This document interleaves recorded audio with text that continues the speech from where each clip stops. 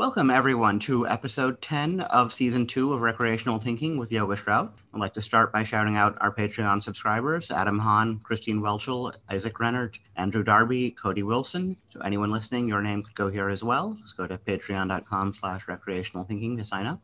Our guests today are Ben Rothenberg, Jimmy Lee, and Chris Ottolino. Remember that order, it's arbitrary, but it'll be consistent throughout the game. And so if we could, in that order, each briefly state where you're zooming from and approximately one sentence about yourself, starting with Ben.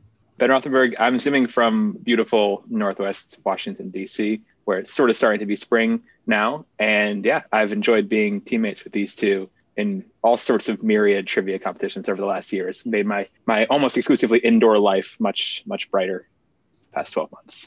All right, yeah, just like the Drew, Charlie, Oishi one, we have a pre-existing team together playing against each other. So Jimmy? Hi, everybody. I'm Jimmy Lee. I am a software engineer and based in the San Francisco Bay Area. Yeah, I totally echo Ben's sentiment. Having the online trivia world emerge in the way that it has in the last year has been terrific. And getting to play with Chris and Ben and Dan, who's not here today, has been really one of the best parts about 2020 and 2021. All right, Chris? Hey, yeah, my name is Chris Ottolino, and I'm out of St. Louis, Missouri. I'm an engineer also, but I work for an architectural firm primarily doing healthcare design.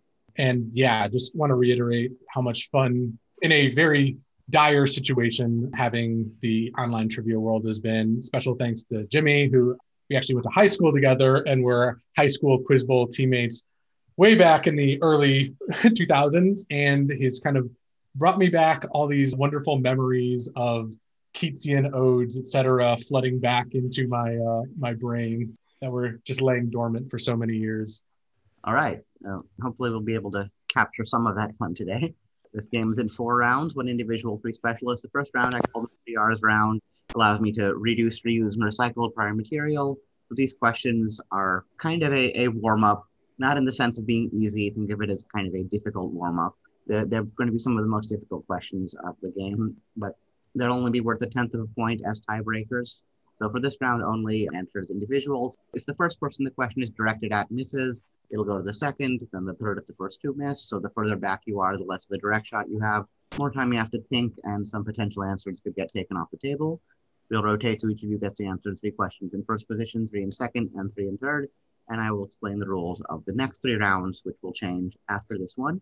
So just a general reminder, the content of the podcast is you talking through your thinking process. So don't internalize anything. Just share any interesting connections or thoughts you have, although you don't need to talk for the sake of talking. We don't need filler. All right, so we'll start with Ben in first position on the first question. You ready? I'm ready. All right. As ready as I'm going to be, yeah. Ben, let's start with a current events question. Last Sunday, Candace Fox, a photogenic bartender employed by Los Angeles' Hotel Cafe, played a minor but necessary role in what newsmaking achievement? And I will paste the question in the chat so you can see it. Okay. My first thought is that the Grammy Awards were last Sunday, I believe. So I think it has something to do, and I think they were held in LA. And so that seems like it would make the most sense to me. And I guess a newsmaking achievement could be just maybe a specific Grammy win then for someone.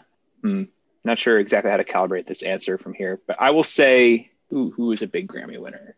I will pick one of our patron saints of the Wednesday Academic Purists. I will say Megan Thee Stallion's Grammy win will be my answer. All right. I'll keep quiet about that and pass it to Jimmy. All right. Well, I want to thank Ben for doing a lot of the hard initial thinking here. But potentially, yeah, not clear I would have even gone to this domain, but I do like this domain of the Grammys, and I will give a slightly different answer of Beyonce winning the highest, or winning a Grammy or Grammys, so that she's become the highest winning female artist, passing Alison Krauss in Grammy history. All right. Now, again, keep quiet about that and pass it to Chris. I do like the thread you're all going down. I just can't think of, this sounds so familiar, like it's on the tip of my tongue, but I'm not going to get there. I don't think. I'm just going to try a different avenue. The only other California news story I can think of that I'm going to tie it into is maybe it has something to do with Gavin Newsom getting recalled. I don't know how, but that's going to be I'm just pull on that tangent, and maybe it'll strike gold for me. Okay, I hadn't heard about that actually. Not that surprising, but yeah. So Ben went right away to basically, yeah. So the gimmick this year at the Grammys was that many of the presenters, instead of being celebrities, were staff members at various independent music venues to kind of, promote music venues during the pandemic. Specifically, Candace Fox presented the Album of the Year Grammy. So she played a role in Taylor Swift becoming the first female artist to have 3 Album of the Year Grammys. But you know what? I think I'll just give credit to Ben since he was closest of everyone. That seems very I just fair. picked the wrong female artist there. But thank you. Yeah. All right. Next question. We'll start with Jimmy in first position. Jimmy, Daniel A. Reed was a collegiate football head coach at Cincinnati, Penn State, and Cornell before winning election to the U.S. House of Representatives from New York in 1918 and holding on to his seat until his death in 1959. He was then replaced in the Congress by what other New York Republican whose connection to football is less direct but hardly insubstantial? All right. So this person, who I've never heard of, was, as you say, a head coach. And the answer we're looking for has a less direct connection to football. Okay, so that means that person did not play. That'd be more direct, I think. So something less direct than coaching. What could that mean? A relative of someone who played football, New York Republican. Relative? Geez, I'm not really coming up with much. All right. I am going to go with the fairly bad answer of Bill Bradley, because that's the only athlete turned politician I can think of, even though that person I don't think has any connection to football, but it is less direct. True. Bill Bradley, noted New Jersey Democrat. New Jersey, New York, close Republican Democrat. Yeah. Also in 1959, I think he may have been, less than. 1959. Okay. Yep. So missing it on a variety of fronts. All right. I'll pass to Chris. Yeah, the 59 is also hanging me up because New York Republican, who I believe is New York, also connected to football, leads me to Jack Kemp. But I think that would probably be too early for him. But he also played football, which I consider a fairly direct connection. I think 59 might be too early for him. So let's see. What other connections to football could there be? I'm having trouble thinking of another good New York Republican to throw in here. I don't know. Maybe before he was mayor, he was and he was a Republican when it was a little different what their constituency says. So I'll say John Lindsay. Maybe there's a connection I'm not aware of. It's a good guess, but not correct. Ben?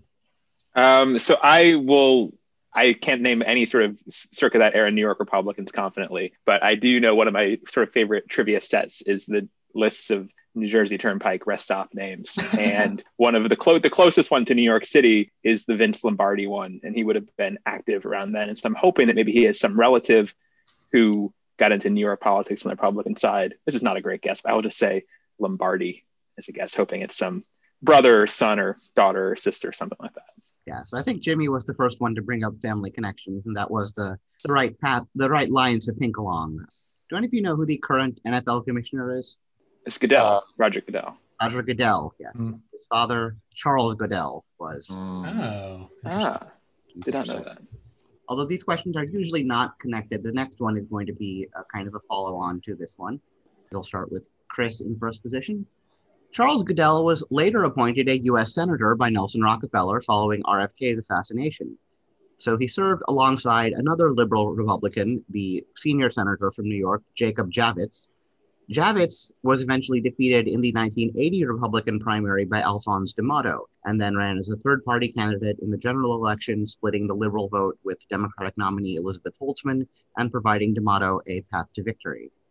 Now, I've asked questions about Elizabeth Holtzman before. She's one of the great unsung heroes of the American left. But here, I'm just interested in the fact that in that same year, 1980, she won the Democratic primary over second-place finisher Bess Meyerson, who was herself a fascinating figure and a long-lasting presence on New York City's political scene until being brought down in the 1980s by a scandal that became known as the Bess mess.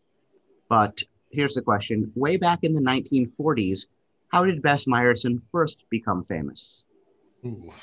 Well, 1940s Bess. There's definitely a Truman, but I don't think that this is the same person. Obviously, let's see. He became known as the Bess Mess. How did Bess Meyerson first become famous? Well, I don't have a great answer on this, unfortunately, but let's say that if she was an active political figure in the 80s, maybe in the 40s, she was in some sort of like World War II propaganda. I'll start as general there. So appearing in World War II propaganda material. Okay, yeah, I don't think that's an acceptable answer. So I'll pass to Ben. I was wondering, Chris, if you're going to go all the way to She Was Rosie the Riveter or something like that, if you're going to get that far. I also don't know really at all, but I do know that in that sort of era of I don't think it's progressive whatsoever, but in that sort of era of New York politics, at least, well, Flashpoint wasn't really New York politics, but the Rosenberg's trial was happening around then, and was sort of a lot of different people got their launches there. And so I could see her being, as a progressive, being maybe more defending that. So I will say something along the line of defending people against early Red Scare tactics. All right, decent guess. I like the kind of outside the box thinking, but not correct. Jimmy? I don't know what the box is that I'm even thinking outside of for this, so everything was going to have to be outside the box. Fair enough. Yeah, I really don't have any guesses that seem like they even have a 0.01% chance of being correct. So I think I'm going to just abstain and pass in this one to spare myself another Bill Bradley type situation. Okay, yeah. So, I mean, Chris isn't 100% wrong in terms of thinking about sort of, I guess, propaganda related. Well, I'm trying to think of a better word for it, but like. Is she the person getting kissed in the photo? That's what I was thinking, but yeah. I mean, again, yeah, not a bad. I mean, 1945 is the correct year to think about, but yeah, I think though that person has never been definitively identified. There are multiple competing claims, but yeah, and Ben was also kind of on what I'm thinking of American social history, especially Jewish American social history. Bess Meyerson was to date the only Jewish Miss America. Oh, interesting. Okay. What made her famous was being Miss America, so that was all I was looking for, but it's also interesting she was the only Jewish one. I'm sure she found herself on the opposite side of Roy Cohn and other things besides the Rosenberg's trial, if nothing else. All right. Ben, in the first position on this question. Enrique Tarrio, a former petty criminal and sometime CI, criminal informant for law enforcement, has visibly dark skin and identifies as being of Afro-Cuban descent, which makes it rather bizarre that he is the nominal leader of what American organization? Okay. Someone who would be unusual to have be Afro-Cuban would be, I would think, something that's somewhat racially by design against that. So I'm thinking of something extremely white. It's hard for me to imagine the KKK having an Afro-Cuban leader of any kind, but it would be bizarre. And I think they're the kind of group who has probably qualified as having a nominal leader. I don't know. Maybe they're really into power structures there and have a really clearly defined corporate hierarchy. But I think I'm going to say the KKK because they would certainly have criminals involved. Petty crime would not be something they would scoff at. So I will say the KKK. All right, good guess, but not correct here. Jimmy? Okay, so I do feel like I've come across this person's name in news articles recently. I'm going to say the Proud Boys. Proud Boys, famously founded by Gavin McInnes, but when he stepped down, Tarrio was his successor. Well, actually, someone else was his successor for a few days, and then Tarrio. But Proud Boys is correct. Okay, wasn't too far off. Yeah, you're definitely thinking along the right lines. I'll begin with Jimmy in first position on this. Jimmy, introduced in France and Belgium in the mid-2000s, Coca-Cola Light Sango was the first flavor of Coke developed outside of Atlanta for the European market. What specific citrus variety was its signature ingredient? And I'm looking for something specific, so insufficiently specific answers I might treat as wrong. Okay. Introduced in France and Belgium, Light Sango. All right, so Just a couple different pieces of information to go off of. Something introduced in France and Belgium. Sango, Sango. That word doesn't really make me think of much. I feel like I'm going to have to take kind of a stab in the dark here. Well, specific. The fact that you're asking for specific is also a clue. What kind of specific citrus variety would be interesting? All right. I'm going to go with pomelo, just because it's a specific-y thing. Nice. Yeah, pomelo. I think that's one of like the main fruits from which all the other citruses are descended. So if anything, it's kind of less specific. I see. But good guess. Chris? Yeah, also, this is not ringing any bells or doing anything for me. Also, not a very strong food drink player. And I don't know much about the produce in France or Belgium or any of Europe. So I'm just gonna glom on to the ANG in the middle of that and guess tangerine. Oh, I like that logic, but not correct here. Ben? I took enough high school French. I feel like I could name most citrus fruits in French, and I'm not finding any that Sango really looks like or sounds like, because it's not like pamplemousse for grapefruit or citron for lemon or citron vert for just green lemon for lime, because they don't have much imagination in the French language when it comes to food. So I will also have to, so specific, I will say a type of, maybe it's more specific of general fruits. I will say a key lime. Yeah, bilingualism definitely would have been an aid on this. That was kind of the path to go down. But I mean, even if you don't know what song means in French, it's similar. Oh, song. Okay, now I know. Now that you said that. Blood orange? It's a blood orange, yeah. Sanguine. Yeah. I should have got there. Okay, that's smart. Okay. There was an N. Yeah. Yes, the blood orange is correct. I was just thrown by it sounding so much like mango. I kept thinking, I saw myself thinking mango over and over again. I was caught in the like Sanka is decaf coffee, so like san meaning without, and I was like, what is without go? Like many roads to wrong answers there. Good work, team. Yeah, it's hard to pick out. There was definitely a way to the correct answer, but you had to avoid misleads. All right, Chris. The Fall Out Boy song, You're Crashing But You're No Way, from the 2007 album Infinity on High, is a sympathetic account of the 1993 arson trial that sent what man to prison for several years. His name should be familiar to you if you've been following this year's Oscar nominations. Oh, I did look at the Oscar nominations, but that's not helping. I didn't look at them very thoroughly, I guess. The only arson I can think of around that time, although I don't know if these tied in any music, is there's that like Norwegian black metal artist who burned down several churches. And maybe there was a documentary. So I think that was Varg Vikernes. So I'm going to say that because I don't know that I'm going to puzzle. I might try to justify myself if I go down another avenue. So I'm going to go with Varg Vikernes. All right. I don't know that individual's name, so I can't verify if you have the right one, but that is not the answer I'm looking for. Ben? All right. My favorite 90s arson, because we're supposed to have such a thing, is when Lisa Left Eye Lopez set her shoes on fire and tried to burn down, I think Andre Rison was her football player boyfriend at the time. But that's not we're looking for a man. So, and she is not involved in any Oscar nominations. That's why I just mentioned my favorite arson of the 90s. This is sort of a, cocktail party kind of thing. Oh, what's your favorite arson? So I think my thought, just cursory knowledge of the nominations in terms of like who has real life figures who could be involved in this. There's the Trial of Chicago 7 is one of the movies that's nominated for Best Picture. And I think Sacha Baron Cohen is nominated. I haven't seen this movie yet, but I think he's nominated for playing Abby Hoffman, who I'm guessing would still be around and possibly burning things in the 90s. So with no real justification besides being Oscar tangential, I will say Abby Hoffman. All right. Again, good logic, but not the correct answer here. Jimmy? Oh, man. I was really hoping that Chris or Ben would get it right. So take this question out of rotation. Oh, okay. Yes. I don't have much knowledge about the 90s arsons, definitely much less than Ben has. So my only in is the Oscar nominations, and not all of them are coming to mind, of course, just some of the standouts.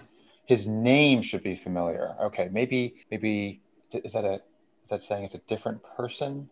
It's just who shares the same name? Is there a person whose name might overlap? Let me try to say something here as opposed to passing like last time.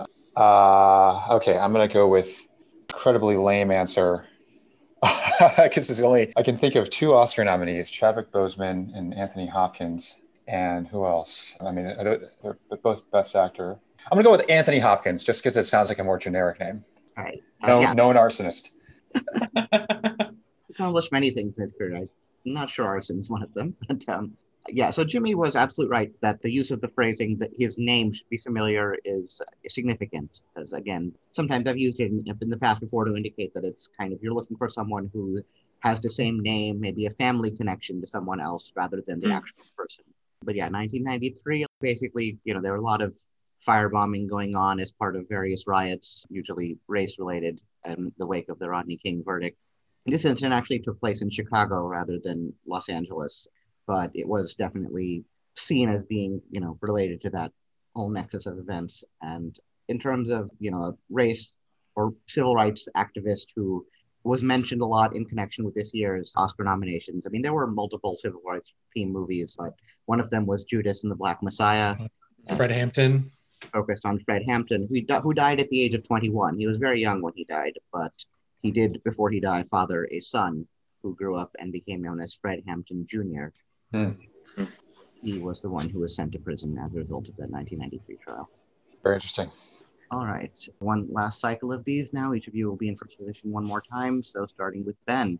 Portraying the shady but ultimately loving father of Lee Mack's character on the sitcom Not Going Out, right up until his death in October 2020, what British comedian is best known in his native country for forming half of a long-running double act with Tommy Cannon? Oh, gosh. I don't recognize any of these proper nouns in this question. I'm British. I know where Britain is. Okay, we'll start there. In October, actually, I know that too. Okay. So, long-running double act with Tommy Cannon. Who would I pair with Cannon? I would pair Ball. So I will say Ball. My answer. Yeah, basically the name he used in performance was Bobby Ball to make Cannon. I got this right? Wow. Oh my gosh. Great work. Wow. Awesome. Okay. The linguistic approach. I Very tell you, nice. that was Very nice. yeah, clearly well-earned point, as everyone who heard my thought process can attest. Right, but this is why I tell people always guess. There's never a penalty on this podcast for guessing. So even taking what you think is a low percentage path, it's better than a 0% chance if you don't guess anything at all. Jimmy. Yeah, come on, start guessing, Jimmy. Humiliation is a real thing. All right. Jimmy now in first position for this. Awarded in 2019 to Atlanta Braves pitcher Mike Soroka, and in 2020 to Jamie Romack, who plays in South Korea's KBO Baseball League. The Tip O'Neill Award is given annually to honor a baseball player, usually but not always a professional, who must have what characteristic? In other words, what's the minimal characteristic besides being good at baseball that you have to even be considered for this award? Okay, this is interesting. So, awarded to a pitcher, Mike Soroka, and then someone in the South Korea Baseball League. So yes, I've not heard of the baseball players. I believe I've heard of Tip O'Neill. So Tip O'Neill was a Massachusetts politician, if I remember correctly. Now, what kind of politician? No need for me to comment on that. I don't remember. And what kind of characteristic? I do not associate Tip O'Neill with any notable characteristics. In fact, I don't associate Tip O'Neill with much of anything aside from Massachusetts. So let me just try to take a reasonable guess at what an award might be given for or associated with a, quote, minimal characteristic. All right. What's a reasonable guess there? I'm going to say minimal characteristic. That is interesting. What does that mean? Minimal. What does that have to do with Tip O'Neill? All right. I'm spending too long on this. I feel like I could spend maybe half an hour on this question. I'll spare everybody. I'm going to say, oh, geez. All right. I'm going to say does not have 10 fingers, under 10 fingers. Oh. Straight answer, but I'm just going to go with that. I would think that would be like the Mordecai Brown Award. Good guess. That's not correct, Chris. Oh, yeah. This is not helping. So, yeah, Tip O'Neill was a politician. He was the Speaker of the House for a long time. Yeah. Infamously would have these like supposedly useful drinking sessions with Reagan where they would hash out whatever congressional business they needed to do. Don't think that's going to be what guides me to the answer here.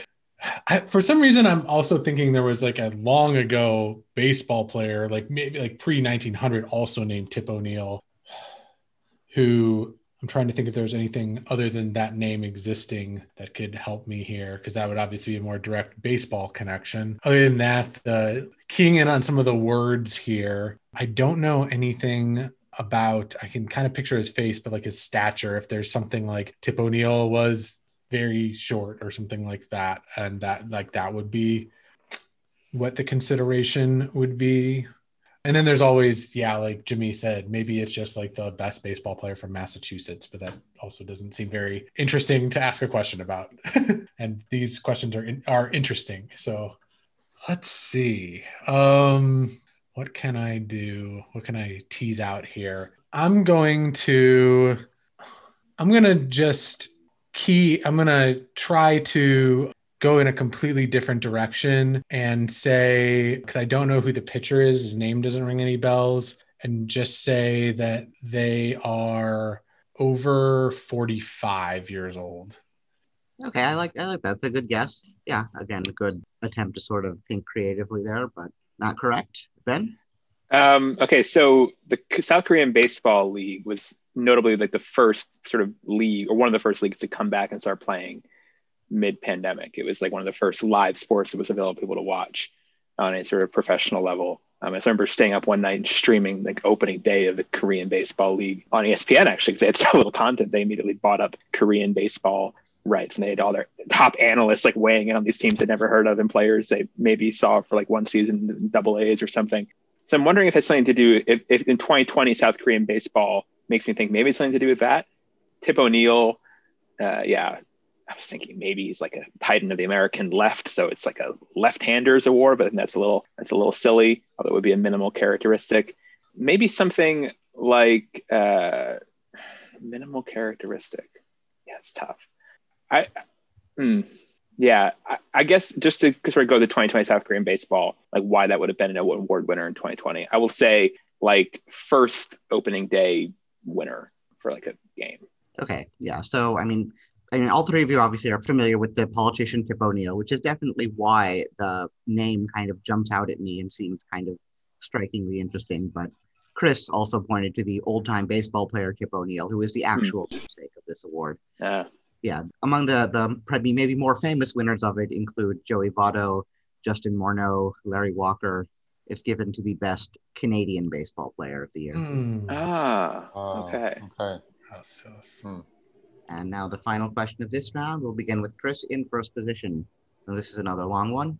Born in Detroit of mixed Caucasian, African, and Native American ancestry, operatic soprano Maria Ewing became renowned for her performance of the Dance of the Seven Veils from Richard Strauss's Salome, leading a New York Times critic to state, in a turn of phrase that has perhaps not aged well, she carries the dance to its logical conclusion of full frontal nudity, and she has the body to justify that choice. So Ewing spent much of her life in England, marrying the founder of the Royal Shakespeare Company, and giving birth to what actress who, unlike her mother, is white passing and frequently portrays Caucasian characters on screen.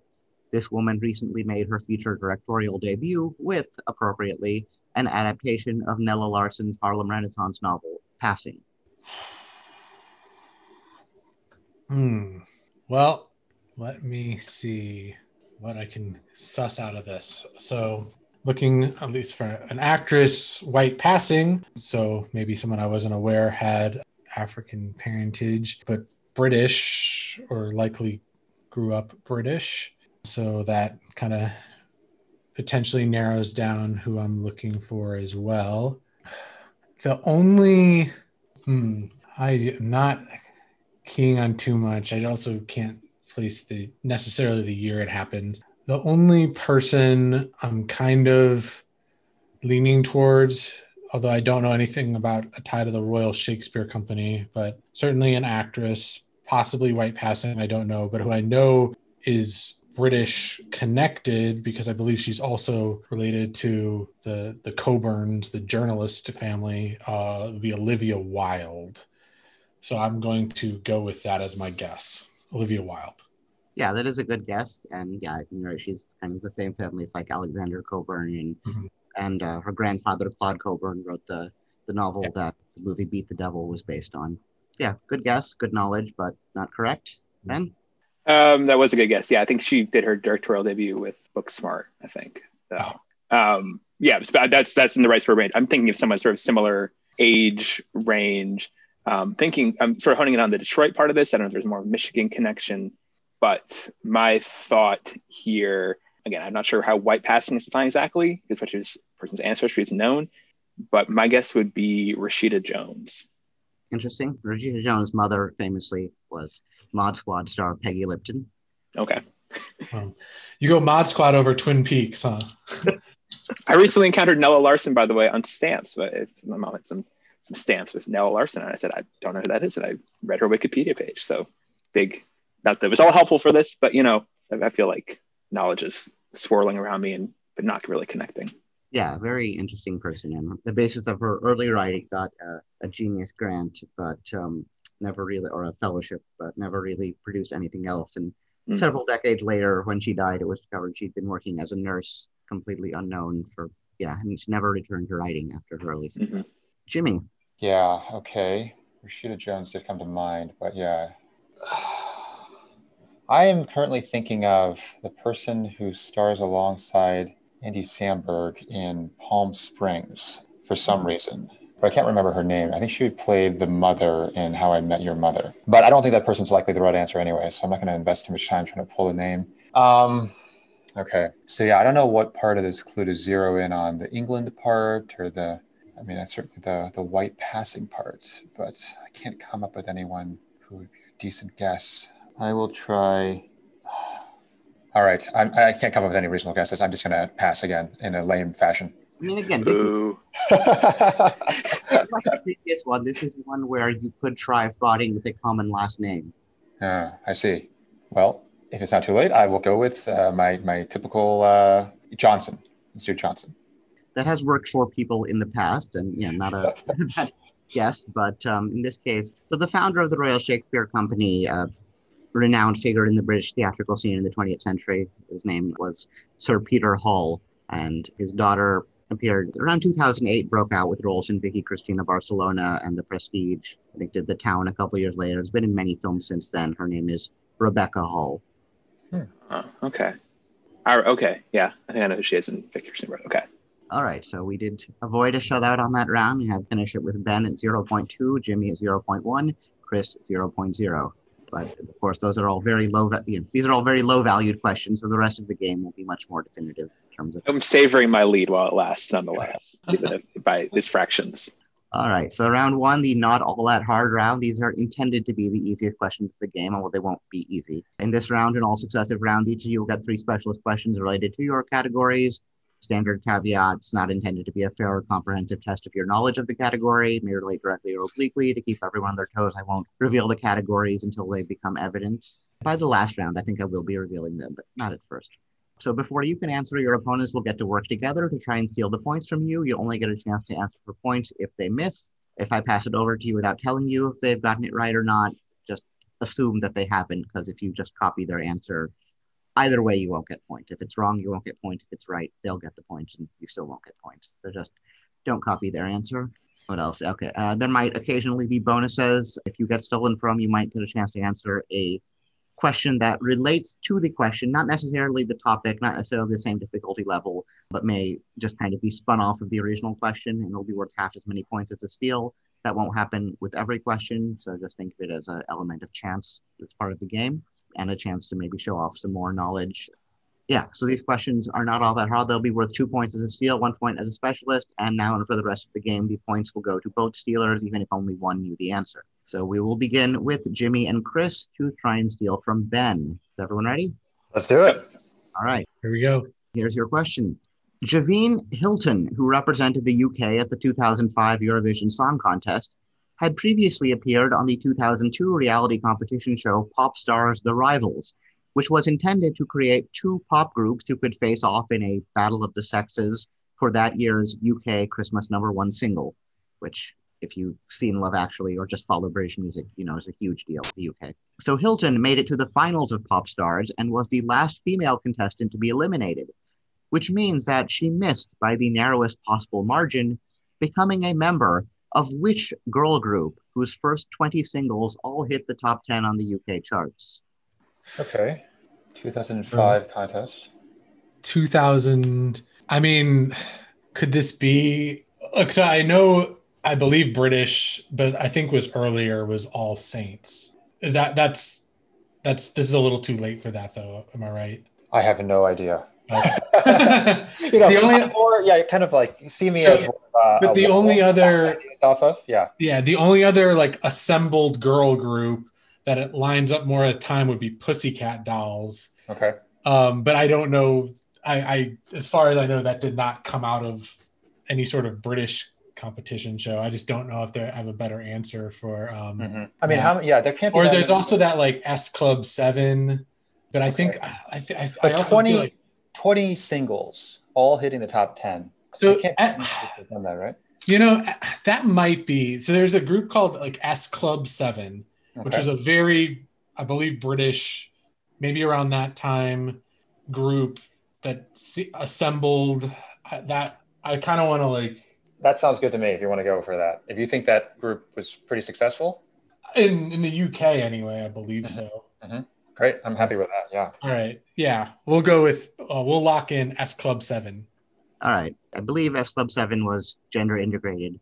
Yeah. Oh, got it. Mm-hmm. Good. Solid answer, Chris. Yeah, solid. Yeah, they're 7 mix of boys and girls is sort of the theme in the UK of trying to make vaguely ABBA-ish things be popular, like 18s or whatever. Then, so this is a great pick for Eurovision, by the way, Javine Hilton, who sang "Touch My Fire," the 2005 contest for the UK. But I don't know which group she would have missed. I'm down to 2, basically. This is a lot of hits, and so the 2 groups that I think would have emerged around then would be Girls Aloud, which spun off. Oh, what's her name? Why am I blanking on her name? The one who's the judge on X Factor, and is it the One Directioner? Anyway, Girls Aloud or Sugar Babes are the 2 groups who I think were the big UK girl groups who were emerging around this time, unless I'm missing somebody. 20 singles in top 10 is a lot. But I think they were probably starting up around 0203 with Sugar Babes. I will say Sugar Babes, who's sort of the Destiny's Child of Britain, had a lot of lineup changes, but I'll say Sugar Babes. All right, yeah. The interesting thing about the 2002, the Christmas chart, is that all 3 of the top acts that week had some connection to Pop Star's Rivals. Number 3 was the Cheeky Girls, the novelty act who basically became famous when they appeared in the audition stage and were eliminated, but were still offered a contract just based on novelty, and ended up having like half a dozen UK top 10 hits or something like that, or charting hits.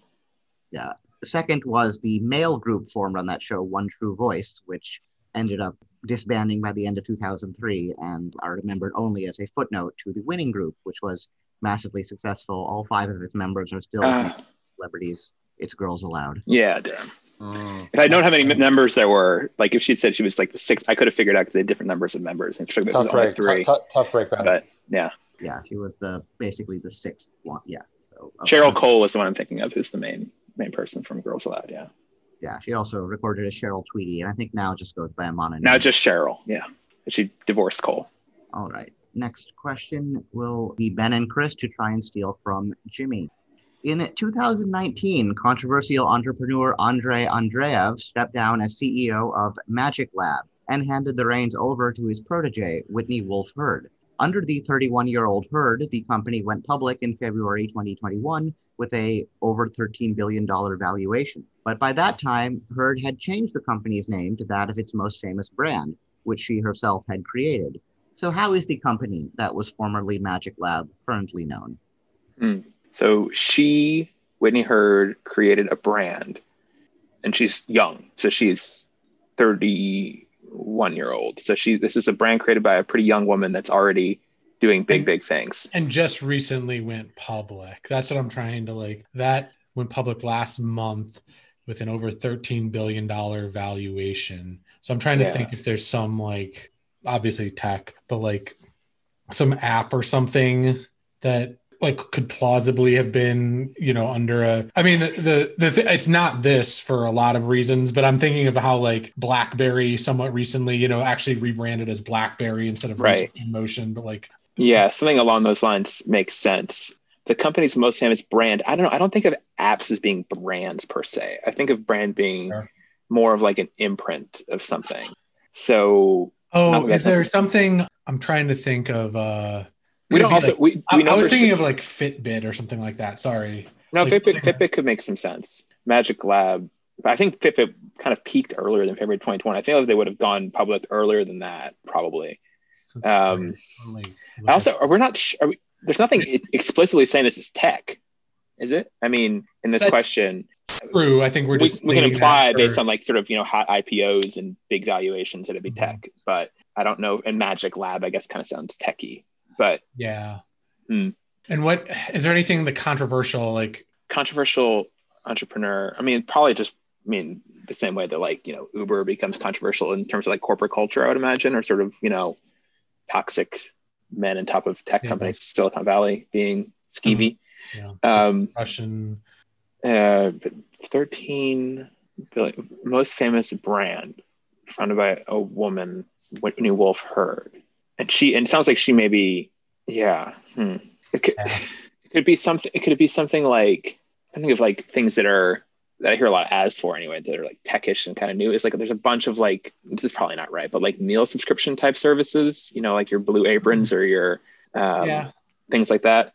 Yeah, I mentioned Blue Apron over and over again because I can't think of any of their names right now. But I don't know. I don't know the answer to this. I just think that it would be something that's a little more producty than an app. Where an app, if it was an app, it could be like Bumble or something like that. Maybe Bumble actually is not a bad guess. That's like a notably female brand, where the dating app where the women pick first. Yeah, I like that because I think a lot of those are like conglomerates where they own like multiple different ones and aggregate the data, and like so. Okay, I'm okay with that actually. I think that one makes the most sense. I mean, that's probably it makes sense for like something that would be going public around February 2021, roughly. Okay, right. So, I'm okay with that guess. You want to go with that? Sure. All right. Well, Yogesh, we'll go with Bumble. All right, is that correct, Jimmy? I'm honestly not sure. I don't believe that's correct. I don't believe that's correct, but I am also not 100% sure. I'll cut you off there. Andre Andreev famously founded Badoo, another dating app, and aggregated a bunch of them in Magic Lab, but it's now named after the most successful one, the one famously developed by a woman. It is Bumble. Great job. Great job. Wow. I was going a different direction with that. Well done. Good thinking. I know Serena Williams is a Bumble brand ambassador, which is weird because she's married, but I sort of knew that as being sort of a female empowerment kind of brand that's sort of in the moment now. Good job, Jimmy and Ben, now to steal from Chris.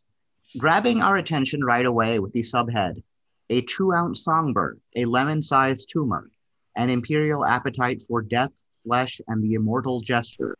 It was time for dinner. And never relinquishing it, Michael Paternity's The Last Meal, first published in the May 1998 issue of Esquire, is one of the greatest pieces of descriptive long-form journalism ever written, in my opinion. It recounts the banquet at which what dying politician, with a handful of his closest friends, consumed a sumptuous meal that included oysters, foie gras, capons, and the notorious ortolan bunting. Okay. So are we going to think that this politician died circa 98, or do you think this is a more historical piece? Let's start with that. Right. In terms of how we start puzzling this. Good question. Let me read this carefully. So published, it recounts the banquet at which what dying politician? Ambiguous.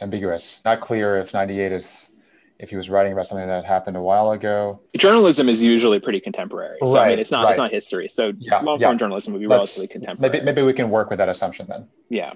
So I don't know this answer, but notorious ortolan bunting. I don't know what that would mean at all. Yeah. Bunting is usually, I think of bunting as being like the red, white, and blue fabric things you put on the wall, which normally would not be consumed. I guess if he's really eager to die, maybe you would eat the fabric, but that would seem like a weird method of that's why it's notorious. Self-poisoning. That's a lot of chewing involved there. Okay.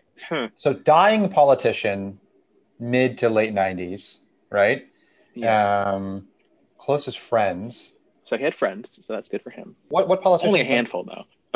What politicians in the 90s would be?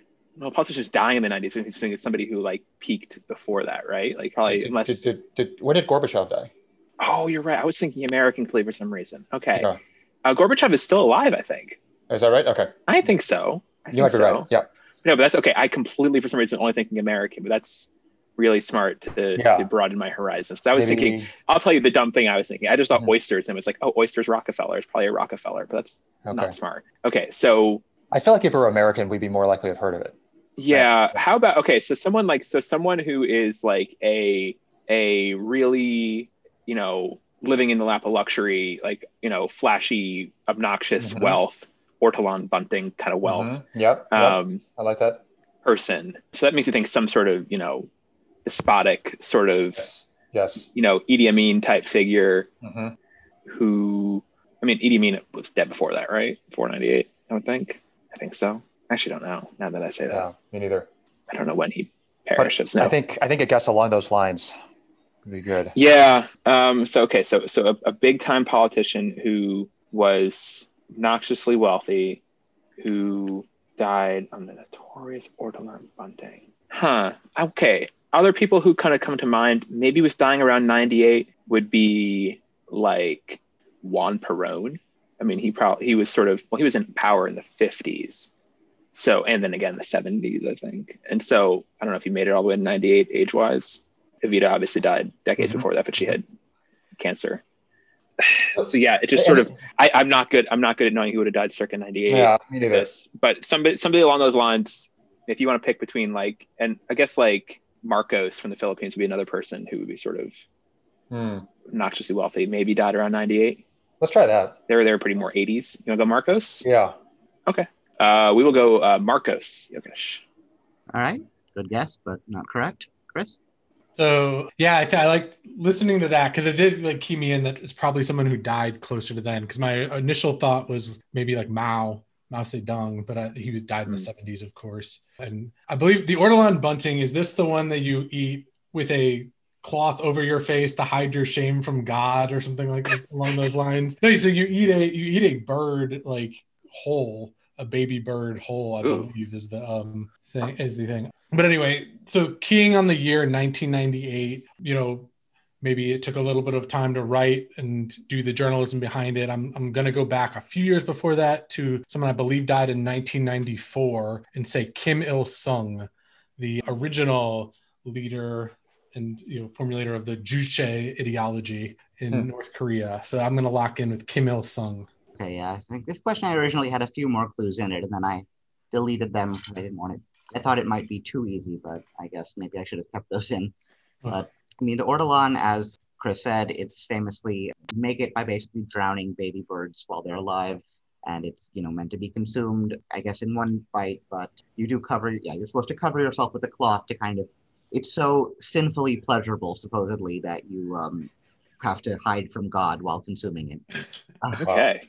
And because of the sort of animal cruelty involved in preparing it, it's officially illegal. But certainly, if you know who to talk to, basically, you can consume it. I think maybe Anthony Bourdain did in one of his TV specials. But it's very much linked to French cuisine. I thought that the mention of fine cuisine would just send everyone to France right away. I'm a bit surprised. None of you kind of landed. Well, I just think that all dictators love fine cuisine. I think that's what unites. That's where we went. Okay, yeah. The French president who would have died around that time, Francois Mitterrand. Yeah. Wow. Okay.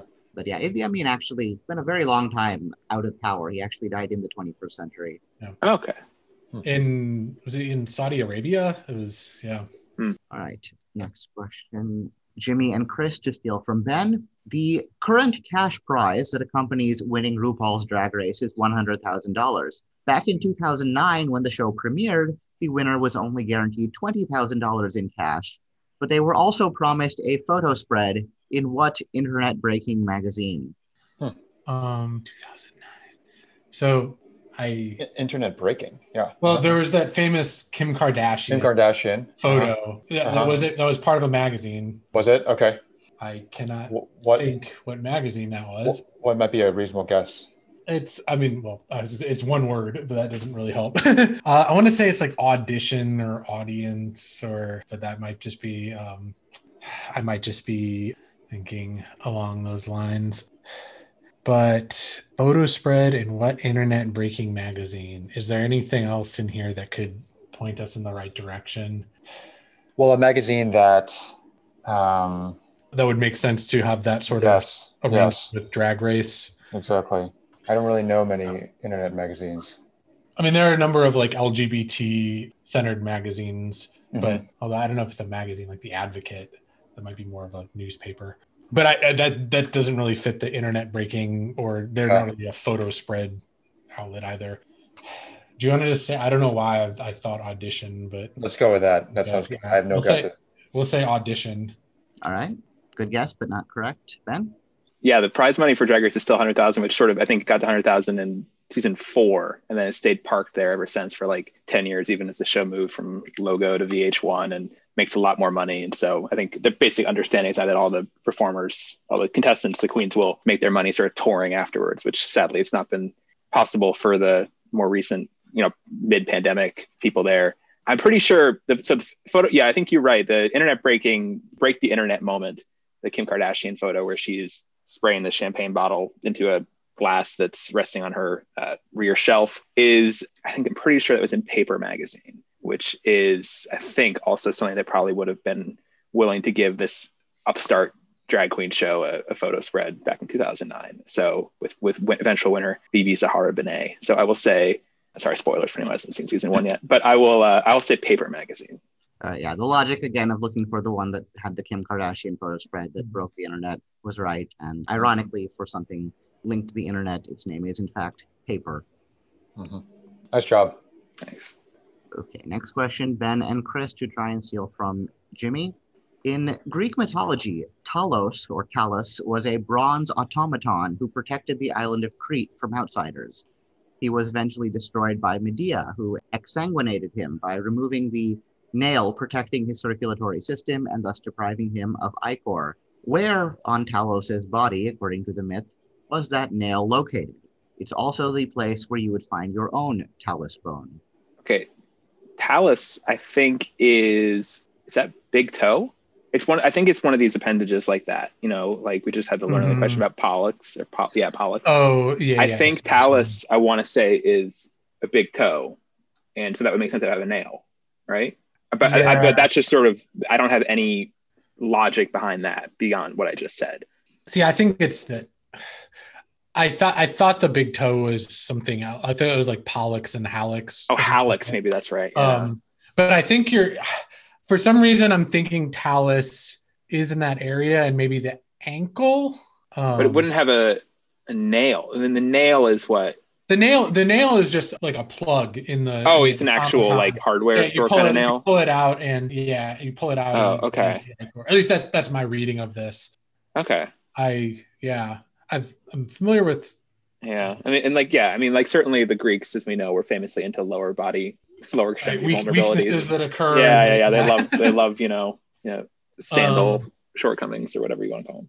So the talus bone. I mean, there's certainly bones in the ankle. Because those are the tarsals in your foot, right? Your foot bones. Yeah, and then so tarsal into talus, I guess. Yeah. I feel this is fairly basic anatomy that I should know, but. Mm-hmm.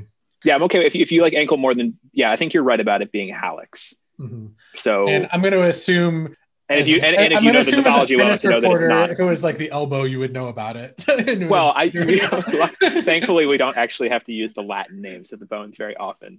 Although someone did. So what was it? Somebody. Anyway. Venus Williams pulled some muscle once, and no one could understand what she was pronouncing, and it was confusing for a press room. I was before my time, but.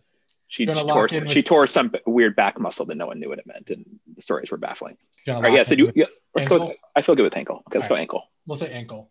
All right, yeah. Like as you said, Achilles' weakness was the heel, which the heel bone is the calcaneus, or however you say it. Right above it is the talus bone. It is the ankle bone. Good work, Chris. Nice job. Having a hard time answering questions here. Not that. Yeah. Jimmy, I assume you knew that. You're good. That was my guess. Yeah. Yeah. Feel reasonably sure. All right. So your bonus, unfortunately, is not anatomy related. It is an art question. James Lee Hansen's outdoor bronze sculpture, Talos No. 2, is located outside the historic Bank of California building in which or on which city's downtown transit mall? And I'm sorry, this is my question. Is that right? Okay. Your bonus. It's my bonus, right? Okay. Which, as you, I guess, explained, only occur sometimes if they steal. Is that right? Yes. Okay. Outside the historic Bank of California building, on which city's downtown transit mall? Okay. I feel like I have a couple. All right. So I think I'm getting confused. Talos, I think I just, in my brain, just confused it with Taos, which is New Mexico. Which was feeling right because, Bank of California, Southwest. What is a transit mall? I mean, those letters are capitalized, so I guess it's just a proper noun. I'm still going to go in that direction, partly because I have no other better directions to go in, and I'm going to say Santa Fe. Okay. Transit mall again. Yeah, basically large lane built through downtown that's reserved for mass transit. And yeah, I actually, I was walking around it not that long ago, but I actually learned about this sculpture from Wikipedia. I didn't actually see it, but I could have because this is the nearest metropolis to where I currently am, Portland, Oregon. But good thought thinking out of just stuck to California. So at least you left the borders of the Golden State there. So good work. Yeah, apparently, whatever the Bank of California was, it was big enough to spread beyond the border of its state. All right, Jimmy and Ben now to steal from Chris. The promotion known as World Championship Wrestling, or WCW, was created in 1988 by what man after he purchased the assets of Jim Crockett Promotions? A few years later, this man was named Time Magazine's 1991 Person of the Year, presumably for unrelated reasons. Oh, okay.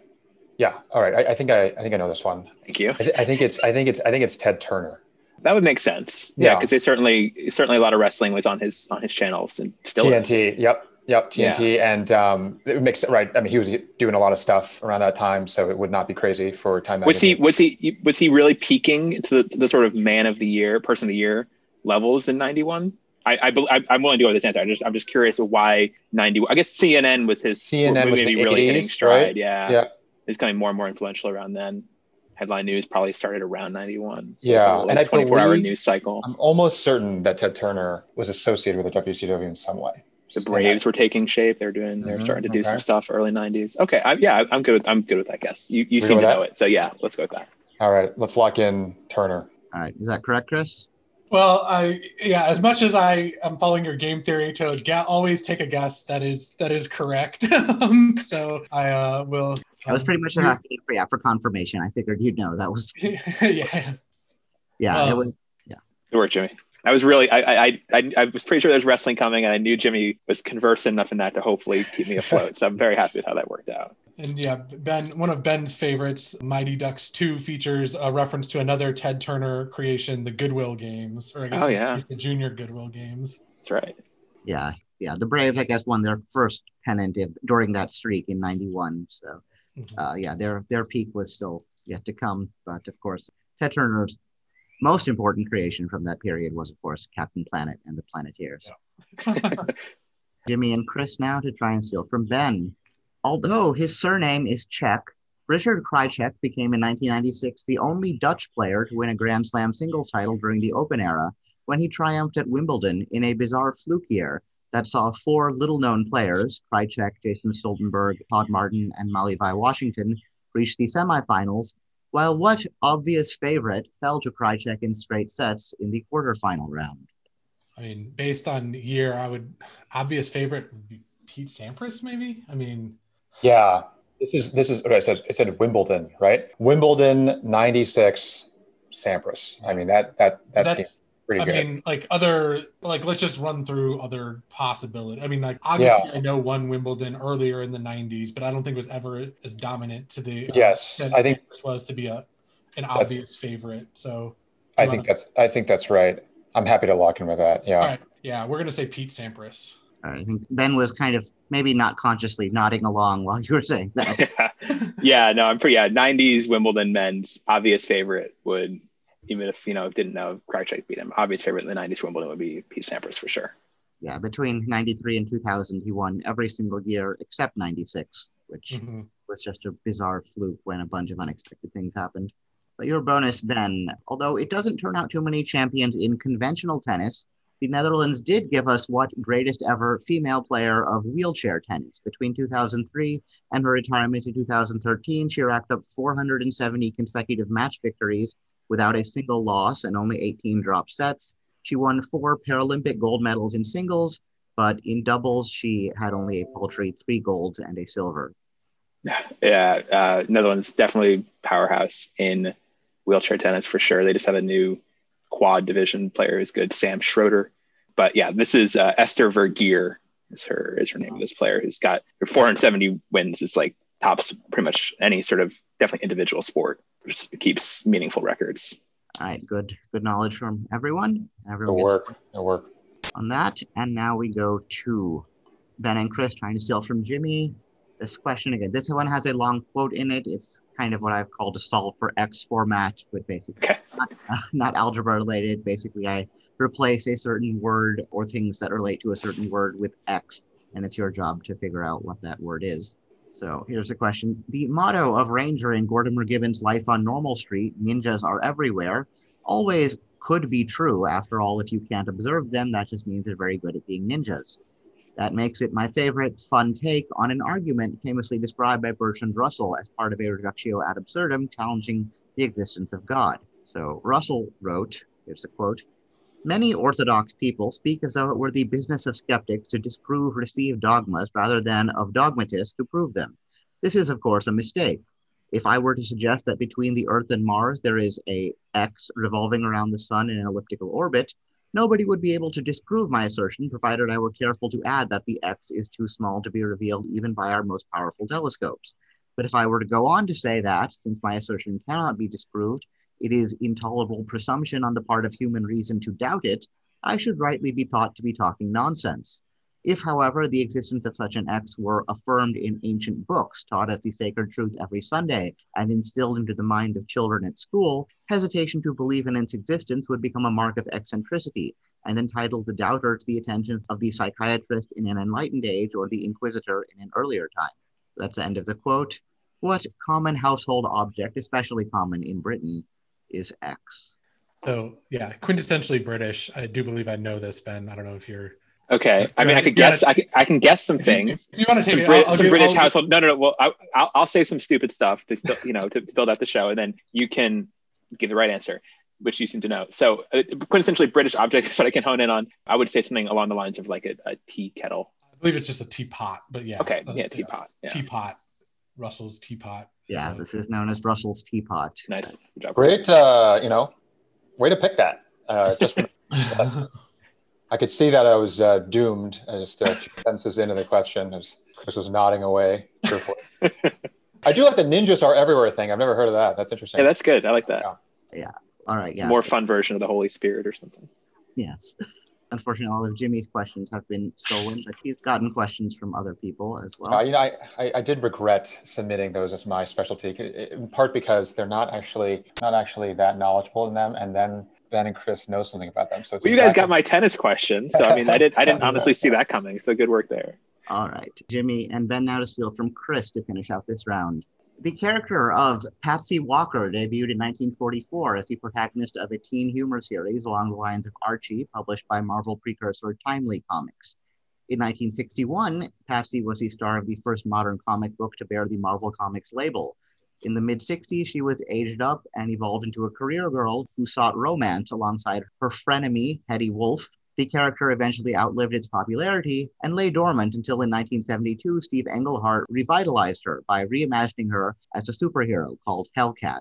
But those of us who aren't into comics first became acquainted with Ms. Walker much later in 2015, when Rachel Taylor portrayed her as the best friend, sidekick, and eventual foe of what modern superhero who debuted in Brian Michael Bendis' Alias #1 in 2001. All right. We've got a chance here, I feel like.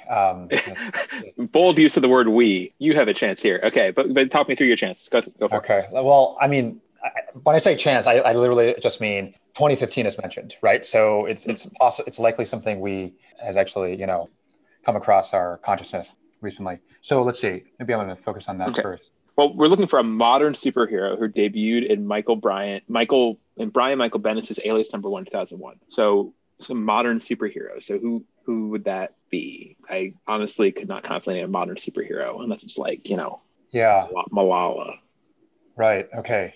I can think of, so modern superheroes, I can think of a couple: Hellboy and Spawn, neither of which was created by that person, Brian Michael Bendis. Is it wrong to think this is a woman if Rachel Taylor's the best friend of the superhero? I would think it's kind of probably a woman. For those of you who weren't into comics, first became acquainted with Miss Walker when Rachel Taylor portrayed her. Okay, so Rachel Taylor is an actress. Rachel Taylor portrayed Miss Walker as the best friend of what modern superhero? Sidekick and then eventual foe. Okay. Right. Okay, so that's interesting that that's part of the storyline. I'm not familiar with. So that's kind of what happens. Okay. I didn't see it, but in Wonder Woman 1984, there's a character who becomes. This is kind of classic superhero stuff, Jimmy. There's the person who's the friend, and then they become the final boss, and it's I gotta battle my friend. Oh no. Yeah. So this is a big comic book. The cheetah storyline is what you're talking about. Yeah, exactly. Cheetah. Yes, exactly. Okay. Modern superhero. I mean, could it be okay, wait, let me just read the first bit. I hadn't really internalized that. So, okay. Patsy Walker, star of the first modern comic book to bear. Okay, so the character Patsy Walker is okay. What we're going for, the answer that we need, though, is more about this modern superhero who debuted in 2001, who I think we agree is probably a woman. Okay, so what about this? What about this reimagining her as Hellcat? Is there something there? Is it just it's probably no, sorry, that makes no sense. Is Hellcat helpful? Maybe. I mean, it's who would someone as a natural nemesis of a cat or a friend of a cat, cat, not Catwoman. Catwoman's around much before 2001. Yes. Maybe someone like a dog. That's sort of stupid. I don't know if there's many dog superheroes in the modern age. Chris definitely knows this, but we're going to take her. Aged up and evolved into a career girl who sought romance. What is this? Okay, she's just a young woman trying to have it all, Jimmy. That's not the important part, but that's standard. Right. So, all right, I take back what I said about us having a chance. I don't know what's going on. Okay. No. Just focusing on the end part is what we need. Okay. Modern superhero who debuted in Brian Michael Bendis' Alias #1. Okay. Alias. Alias. That's not the TV show Alias, right? That's circa 01. I don't think so. I don't think that's. Oh wait, what about 2015? I mean, portrayed. I mean, this person. Okay, a 2015 movie, maybe. Yes, in movie TV show or film. Oh! When was Jessica Jones? Okay, that was probably circa 2015. That's right? good. That's good. That feels right. I like that. That's a female superhero. Yes. I like that. So, okay. I feel weird having a confident guess after all of that, but let's do that. We're gonna go with Yogesh. We're gonna go with Jessica Jones. After all of that, you did finally land on Jessica Jones. Good job. I mean, I was so prepped to just be an actual instance where a guess of Jones would have come through. Maybe you would have been prompted on the first name, but or even a common female first name, Jessica. Yeah, my old roommate was named Jessica, and she has the Jessica Jones picture as her Netflix profile login when you turn on the Roku. So I see Jessica Jones's face quite a lot for someone who I've never watched. Yeah. So for the series, the character was referred to as Trish Walker, they're both shortenings of Patricia, but I guess that's considered too old fashioned. Yeah. Lots of Patricias in that generation of women. So we'll finish off the round with a bonus for Chris. So Patsy Walker's first appearance came in the second issue of a series titled after what superhero alter ego of Madeline Joyce, who, prior to a series of retcons beginning in the 1980s, was canonically the mother of Scarlet Witch and Quicksilver. Ooh, titled after what superhero alter ego of Madeline Joyce? So I know they eventually retconned Scarlet Witch and Quicksilver to be Magneto's kids. Spoiler alert. But in the second issue, so this would be in the Madeline Joyce. But look back at the previous question. It's 1944. Oh, I got you. Thanks for that clarification. Just because it's been in the zeitgeist recently, although I don't think it's correct, I'm just going to say Agatha Harkness, because she's been on WandaVision, has mystical powers. But yeah, I don't think I'm not as familiar with the Golden Age 40s comics.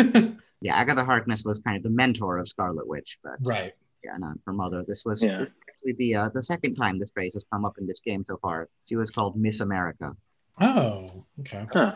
Yeah. Yeah, I knew Wanda. I knew just from again ambient zeitgeistness that Scarlet Witch and WandaVision and stuff were floating around. I'll enjoy. I think is some person on there too, maybe. So we'll end that round. I'll recheck the scores, make sure I have everything right. But it looks like this was a very good round for Ben.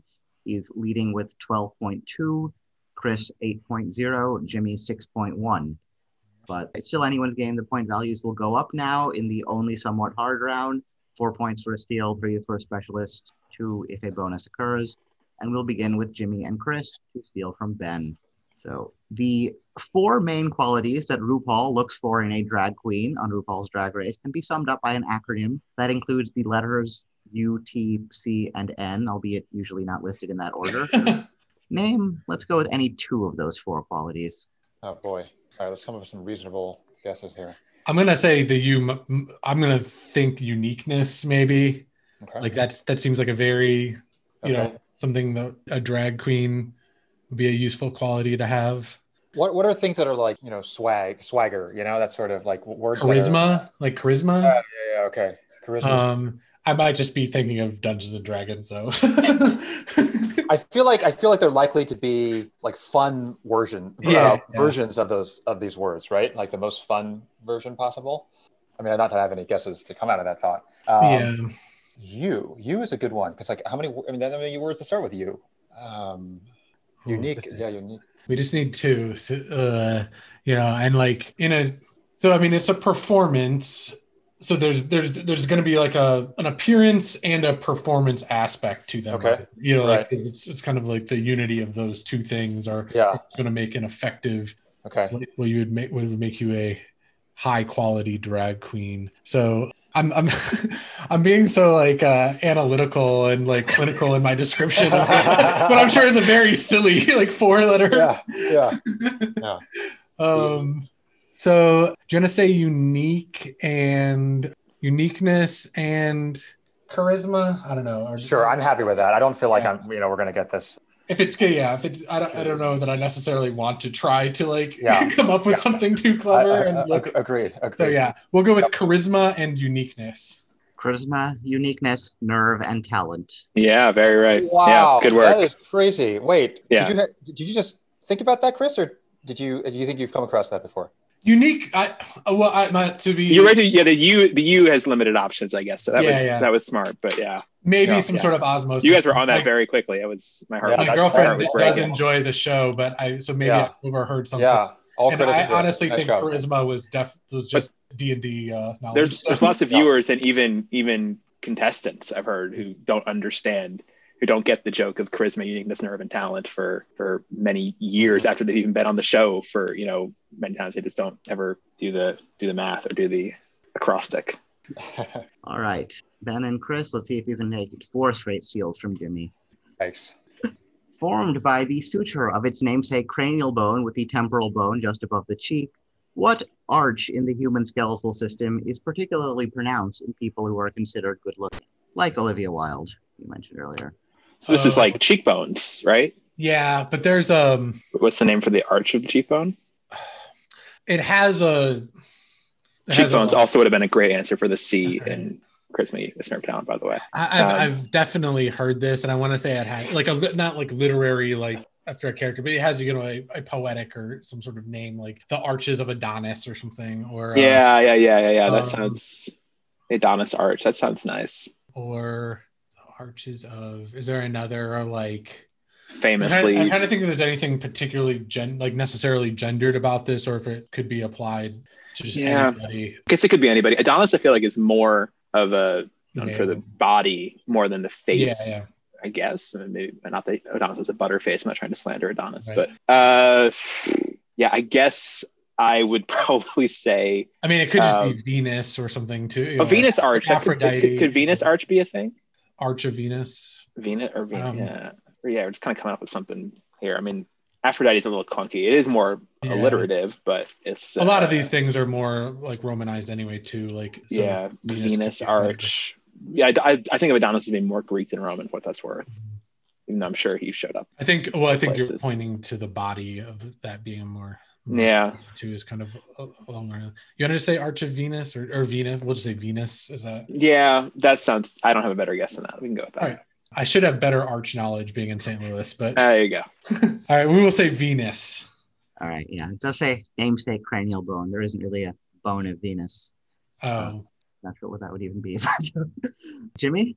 Okay, so as I said, I regret my specialty categories. So, But your cheekbones look great for what it's worth. Thank Yeah, you. If you needed a visual aid on the question, you could just look at Jimmy. Yeah. Well, very kind of you to say. So I am gonna zero in on the cranial bone piece. I do not have exhaustive knowledge of that, but I will name what I hope is a cranial bone and say parietal arch. All right, good guess. But this is the zygomatic arch. Okay. Mm, I've heard of that. Oh, interesting. gotcha. All right. Jimmy and Ben to steal from Chris now. Although some dispute this, the dividing line between the Silver Age and Bronze Age of superhero comics is often said to be a 1973 Jerry Conway scripted storyline called The Knight Who Died. To this day, fans continue to debate exactly how this character died, although the presence of the onomatopoeic sound effect snap provides a clue. Okay. Oh, okay. All right. I read the Wikipedia article for Silver Age, but I started at the beginning. I didn't get to the end. I can tell you how Golden Age ended and Silver began, but the next transition, less clear. All right. To this day, fans continue to debate exactly how this character died, although the presence of the onomatopoeic sound effect snap. And snap. I mean, snap is Thanos. No? Is that right? Oh, yeah, sure. Well, I mean, that's what comes Thanos to mind. Well, no, sorry. I just mean Thanos did a snap, right? Okay. I mean, in between, or before Endgame, between I'm gonna nod along. Infinity War and Endgame. Okay, right. okay. Yeah. Endgame, yeah. I mean, I don't know. That could be a red herring because, the snap is when Thanos, with the Infinity Stones and the Gauntlet, snaps his fingers and eliminates 50% of people in the universe. Okay. Were they telling that same story back in '73? I think so. That's a good question. That's a great question. That's a good point. You're probably right. I do think that is post 73. I think there was a series called Infinity War, and I believe that's probably 80s or 90s. Okay. So that's a good point. Maybe snap is a red herring. Any and all good points. I Okay. think Been accidental. because the scoreboard doesn't really show. But yes. So the dividing line, the Knight Who died. I mean, so who are some famous superhero deaths, right? Didn't Superman Superman died. Yes. Superman got decapitated, right? I don't know if he's decapitated. He was just beaten up by Doomsday. He got decapitated. Let's go. For some reason, I feel like I don't know. But I don't think it was called the Knight. But does it debate exactly how this character died? Although the presence of an onomatopoeic sound effect snap. The fact that we don't know how Superman died, I feel like We're debating. I feel like we're carrying on that debate even here. I believe he was beaten up by Doomsday and then just died from his wounds. I'm pretty sure. And I don't think it fits the clue. Okay. All right. Anyway, I don't think we have. Okay, but Silver Age heroes, right? All right. I don't know. Superhero. We're just asking. well, all we need is a character who died. That's all we need to simplify that. Okay. A character who died circa '73 in a comic. Okay. And this was such a thing that the comics moved From second place to third and started the Bronze Age. Okay. I don't have any guesses that fit beside, so maybe Superman is our best guess, even though it doesn't fit a lot of the stuff. like all of Yogesh's answers are tougher than Superman. Yes. Just to name some Silver Age heroes, right? So like Hulk, The Flash. Iron Man. Flash kind of started the whole Silver Age thing. Uh-huh. From the top of the Wikipedia article, I know that part. Spider-Man, I don't know. Spider-Man ever died. Yeah. You want to say The Flash? Sure. Yeah. No reason for this. No reason. Yep. I guess. Yep. Yeah, I'm getting some feedback on some. I think it might be Ben's mic. Oh, okay. Yeah. Anyway, so you locked in the Flash? Yeah. Yes. Okay. Yeah, I apologize for the unintentional mislead. I didn't even realize that snap has a much more common meaning nowadays in terms of comic book superheroes. But yeah, Flash is a good guess, but not correct. Chris?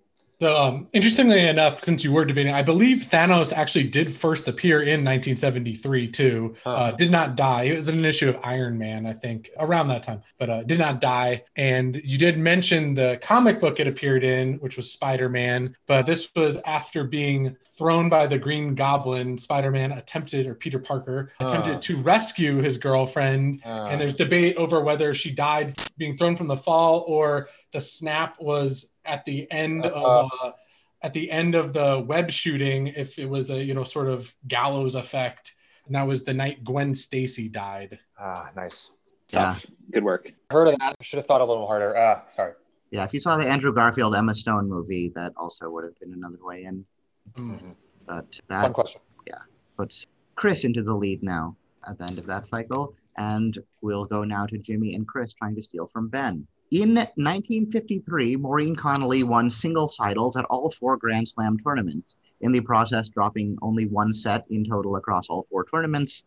In fact, she won the last 9 Grand Slams she participated in, for her career was abruptly curtailed at the age of 19 when she was injured by being thrown from a horse.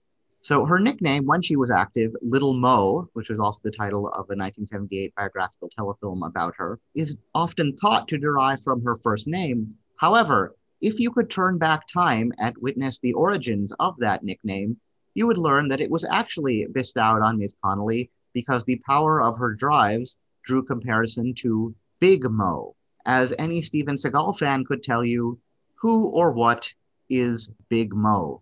Wow. Okay, a lot of clues here. If you could turn back time, that just Yeah, makes that's me a, think of Cher. yes, that's a clue, right? I mean, strange But wording there. That's for a sure. Cher song, right? I mean, like, Yeah, but I don't know what the Cher and Steven Seagal, like, is there? um What is Yogesh trying to clue us into there? yeah, because her nickname when she was active, Little Mo, is generally thought to derive from her first name. However, if you could turn back time and witness the origins of that moniker, you would learn that it was and Seagal in here too. Certainly a clue, but I'm not sure to what. I don't know much about his his body of work. I've seen a few films. Under Siege. Under Siege, yeah. Under Siege. Oh, no, he doesn't. I was going to say. What else do we associate with Seagal? Big Mo. Or any other Cher. Sorry, the power of her drives, right? So do you is this another tennis player? Like what do they mean by drives? Like, Yes, it means tennis. Yeah. Shots. That wasn't meant to be cryptic. Yeah. Okay, right. okay. Got it. Okay, so it's another tennis player. Okay. No. Well, All right. What drew comparison to Big Mo? who or what is Big Mo? Yeah. Is there another Mo? Is there a male tennis player that could have Mo? Steven Seagal. What does Steven Seagal have to do with tennis? Okay. Right. Yeah. I mean, there's certainly a hint there, but I don't know that we're gonna get it. Yeah, I don't feel like nothing's coming. And to mind. I also feel like the Cher thing, but I don't know what that might just be a. Yeah. I feel like Ben's just gonna eat this up. Yeah, absolutely. Yeah. Mo. Momentum. Yeah, Okay. momentum is like the big Mo in like politics. I mean, I don't know. I mean, what is Big Mo? That's the. I mean, I'm good with momentum. I mean, yeah. I've heard it referred to as that. It seems kind of straightforward, but Okay, maybe some meme with Steven Seagal and momentum. Okay, let's just you want to lock in? Okay, we're gonna lock in. We'll say momentum. Yep. All right. I'll keep quiet about that. Ben? I don't know this. I know Little Mo Conley as being a sort of titan of 50s tennis, and she got thrown off a horse and then like into a truck. It was not a good day for her on the horse whatsoever, and then didn't play again. I've not seen the TV movie, but I've heard of the TV movie. Yeah, so I was also thinking kind of possibly momentum made some sense, but other things that have power. I was thinking like some sort of motor speedway or something. So I'll say that. Yeah, I think it is. On your mic, I'm getting the feedback on. Is that anyone else? Sorry. Just me? Okay, well. I'm hearing a little bit too. It's just, I don't know what's going on. Yeah. Okay, I can try to change something. I think it's a little better now. I don't know if maybe your mic was, Yeah, maybe you're, leaning too close to it. Maybe, I don't know. I'm really bad at troubleshooting these. I can spot when things don't sound right, but I do not know how to troubleshoot them. So, anyway. Is this any better now? Yeah. Oh, yeah, that's better. Hi, this is Future Yogesh. If you're wondering why we're harping on about Ben's audio when it doesn't sound all that bad, it's because he recorded a backup track on his computer and sent it to me, and so I've spliced in some of the audio from that. Yeah, I mean, obviously this was Ben's question. Ben would have an advantage on it, but I didn't realize until he introduced himself that Chris would actually have an advantage on it as well. Chris, where you are, what does Mo mean? Oh, with the initials of the state. Yes, it is. The state abbreviation, yeah. Yeah, the place that Cher filmed the If I Could Turn Back Time video, the place that the film Under Siege takes place, the USS Missouri. Missouri. Oh, the battle. Yeah. Yeah, Okay. that video. That's tough. Yes. And it's Wow. the power of the guns is what That makes sense. Yeah. All right, Ben and Chris now to try and steal from Jimmy. So let's say that Jimmy has reliable knowledge that Ben knows the answer to this question. Let's also say that a few seconds ago, Jimmy saw Ben pocket a Sacagawea dollar. So Jimmy comes to believe that the person who will answer this question correctly has a Sacagawea dollar in his pocket. But then let's say that Ben ends up blanking on the answer and Chris doesn't know it either, so Jimmy answers it correctly. Then Jimmy puts his hand in his pocket and discovers that, unbeknownst to him, there's been a Sacagawea dollar inside his pocket this whole time. So Jimmy is absolutely right that the person who answered the question correctly had a Sacagawea dollar in his pocket. But did he know that? At this point, Jimmy realizes he is trapped inside one of the namesake hypothetical cases of what philosopher who launched himself to academic superstardom by landing a 3-page article in the journal Analysis in 1963 and then never published anything ever again. Okay. I am got to say, I'm not good on one-hit wonder 60s. Well, 60s one-hit wonder is actually not a bad category for me. Yeah. In the psychology point of view, I mean, tough for me to come up with a good name here. Outside of the classic Smith, Johnson, Jones, triad. Anything you got here, Chris? I mean, yeah, if I'm not like super deep on 20th century philosophy by any means, but I feel like most of the people I would know did not immediately cease publication after one 3-page article. Yeah. I'm also just lingeringly annoyed that Jimmy stole my dollar through this question. Exactly how he did that, but I'm just looking at the year if there's something that happened there. He's not a philosopher though. I think he dealt more is like Timothy Leary was involved in academia around that time and then moved away from it for various reasons. I mean, I'm guessing Leary probably published things in his later days while he was not busy smoking said papers. Oh, that's true. Yeah, I never published anything, so it's not even just like the journal articles. It could also mean various acid tracts and whatnot, I suppose. Right, sure. So I have a feeling this isn't going to be something we've never heard of, but I mean, Leary is not a bad guess if we're going by the theory. This will be something we've heard of. I'm also wondering if it's somebody who died, like who might be well known, but like like a 63 death. So is it like exactly Oswald, JFK? right. Or who else died? You know who did die around that time, kind of famously, I believe, was Huxley. But he would have been in. I wouldn't call him academic superstardom for philosophy. Aldous Huxley. Yeah, I'm pretty sure he died around that time as well. Yeah, I don't think of him as being an academic superstar per se, though. In that, yeah. So just, to kind of highlight the notability of it, the reason it's notable he hasn't published since 1960. In academia, it's supposedly published or perished, but he managed to, maintain a high academic reputation in spite of not publishing. So it's coasting. Okay. This must have been a really good 3 pages. Yeah, I don't have a great answer here, Chris. Do you? I don't even have a good answer. Great's much too high a word. I don't have a mediocre answer. I mean, I could name a philosopher or something around that time, but do that. Let's do that. I don't even know if he's around that time. Let's just say Quine. Ooh, fun. Quine. Good Scrabble score, if nothing else. All right, we're gonna Quine. Quine, definitely a notable 20th century American philosopher. I think he was American, but not the one looking for here. Jimmy? Well, yeah, I want to applaud Yogesh for creating what I at least take to be quite a good Gettier problem. They're not always that easy to describe. So yeah, I'm going to go with Gettier, Gettier. Yeah, I'm not sure if he pronounced it the French way or the American way, but when Jacob Myers was on here, he repeatedly cited that when he got a correct answer without quite necessarily knowing the answer to the question that was asked. But what constitutes knowledge comes up on this podcast quite a bit, I guess, implicitly, but now it's come up explicitly. You listen to more Jacob Myers episodes, clearly. Very fun thing to ask about.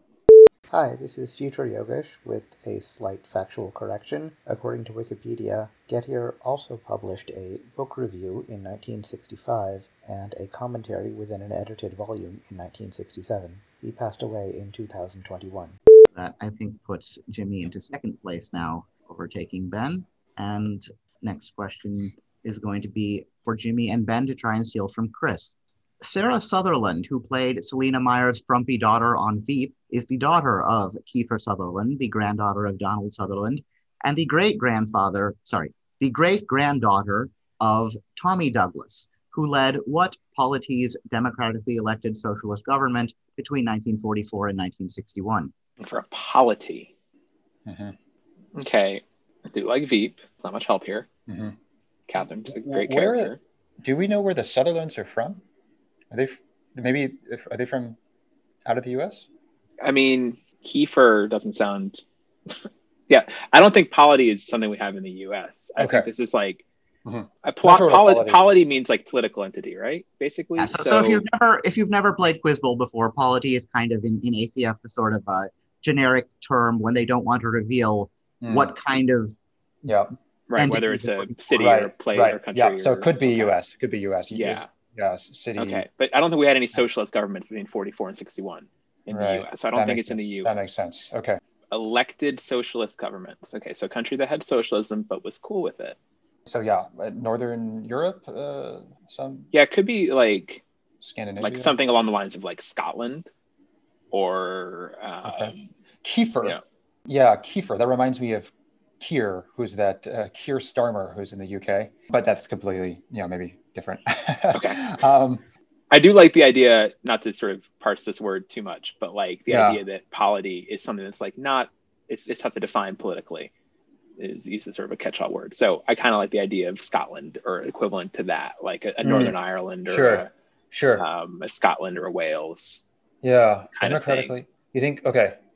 Although, I mean, I know that the sort of Scottish Parliament's a relatively recent development. They even have one of those.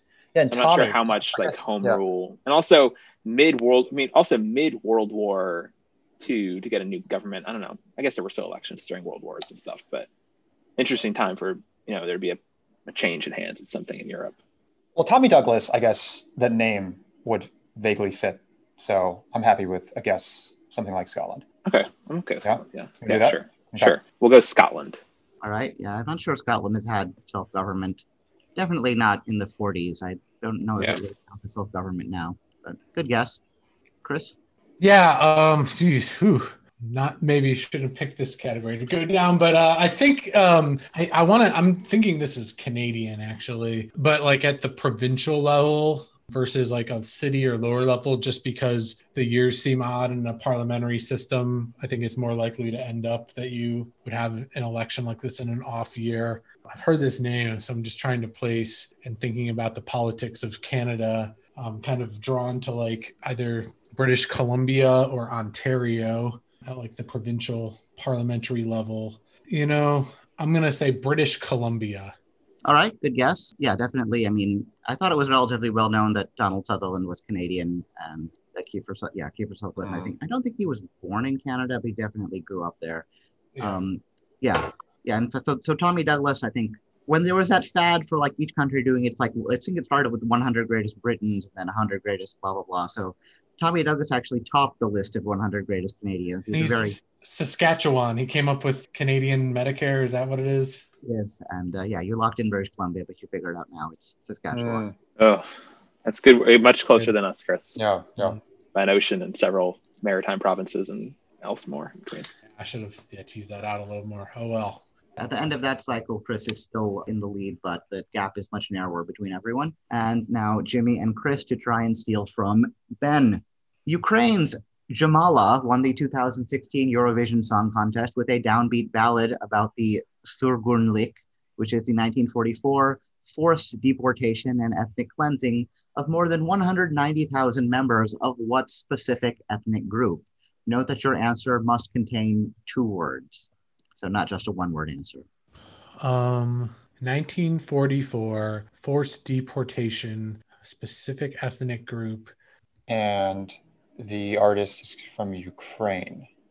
So that word Surgunlik has 2 umlauts in it. Any? What kind of? Do you have any specific ethnic cleansing? I mean, the big sort of recurring persecuted group would be Romani people, of course, Jewish people as well. But I feel like is there some specific subset of Romani? 2 words. I don't know of any. And something. I don't know. I certainly don't have an etymological in based on the Surgunlik. Yeah. The only 2-word specific thing I can think that is even around that area would be like White Russian. Okay. For Belarusian. But I don't really like that answer.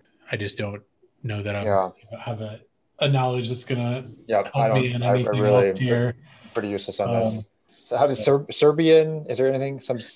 Yeah, I mean those are like I can't think of a specific 2-word associated thing with any of those. Okay. So I don't know. Just want to lock in White Russian. Sure. Not give Ben any more time to think and get it. Yep. He doesn't Get it over with. Get it over with. Yep. We will say White Russian. All right. Decent cocktail, but not a correct answer. Ben? All right. So, yeah, this was definitely a timely sort of protest song that Jamala entered in 2016 that was meant to very transparently be a sort of complaint about Russian continued interference in Crimea, which was, and so harking back to this 1944 incident or, event, big section here for 1944, by the way, the deportation, ethnic cleansing of, I think the answer you're looking for is the Crimean Tatars. And I think she's saying in that language as well, in part of the song. One of my least favorite Eurovision winning acts of the century, but fond of it at this moment for giving me some points, hopefully. Yeah, if you listen to this, the second episode of the podcast, I think I asked about in 2009 Georgia's attempt to enter a song called "We Don't Want a Putin." Yeah, yeah. We don't want. Yeah, there's a big history of obviously geopolitics in Eurovision, and especially in that sort of region of the world now. And the next year's Russian entry, because the country that wins hosts the next year, and so next year's contest was hosted in Ukraine, and the Russian contestant Yulia Samoylova was not allowed to enter Ukraine because she had performed in Crimea during the time of what Ukraine saw as the unlawful occupation. So yeah, so there's a lot of recent geopolitics in Ukraine, and actually keep blabbing on with this. Like 3 years later, Jamala was a panelist on the selection contest for the 2019, I want to say, Ukraine Eurovision entry, and she sort of like put the contestants to this like on stage like loyalty test. Like the person finished their question, and she was like, "A very important question for you. Crimea is Ukraine?" And the person, the sort of like Russian sympathizing singer Maruv, who wound up winning the televote, but later pulled out or was sort of kicked out for not being sufficiently passing the Jamala's Ukrainian loyalty test. So wild scenes in Ukrainian Eurovision. All right, yeah, I didn't know any of that. That was very interesting information, and it pulls Ben by 0.2 of a point into the lead. Wow. Ben and Chris now to try and steal from Jimmy. The whistleblower whose claims eventually brought down Elizabeth Holmes and her Theranos bubble, not Thanos, Theranos, was initially disbelieved and disowned by his own grandfather, who sat on Theranos's board. Name that grandfather, an economist, diplomat, and longtime Republican functionary who held major cabinet positions under both Richard Nixon and Ronald Reagan. Is this Go ahead. Baker? Is it Baker? Which first name? No. I knew about this. My sister read this book and was with the Bad Blood and was telling me about this person specifically. I don't know if she actually named his name. So apologies if you did, Maria, and I just don't pay close enough attention. Yeah, somebody economist, diplomat, and longtime Republican functionary. So economist. So it's not like cabinet positions are Nixon and Reagan. Baker. So who would Baker be that would fit? James Baker was he certainly was a diplomat and Republican functionary. He was definitely in Reagan's cabinet. Okay. He was an economist, probably. That's what I'm not. I don't know. I mean, it wouldn't necessarily surprise me, but I don't associate him as an economist as much. Is someone who's still alive? Because I think this is someone who's obviously. Yeah. I mean, this person's like pretty geriatric. Yeah. Baker's still alive, as far as I'm aware. Yeah. Okay. I'm just trying to think if there's any other on the economist one. Try not to rush into there because, like, who else? So, I mean, economist Paul Volcker, but then I don't think he was a Republican functionary, and Laffer, but I don't think was ever in the cabinet. Okay. You came up Baker pretty quickly in a way that sounded. Yeah, I'm just trying to think of other. I remember hearing some names around the board. I think like Henry Kissinger was also on that board, but yeah, I thought of Kissinger too, but he's not an economist. And also was out of power by the time Reagan was. He was not involved with Reagan at all. Okay, as far as I'm aware. So I'm good with Baker. Okay, you want to say Baker? Sure, let's lock that in. We'll lock in Baker. All right, this is maybe I'm starting to feel a little guilty about long turnaround times because I'm right now editing episode 12, so probably by now I should have put out episode 14. In episode 14, there's a question where I do in fact ask about Jim Bakker's granddaughter, who is a stand-up comedian, very funny, has largely turned her back on her family's politics. But yeah, so Jim Bakker was a longtime Republican functionary, did hold multiple cabinet positions with multiple presidents, and has a notable grandchild, but is not the person I'm asking about now.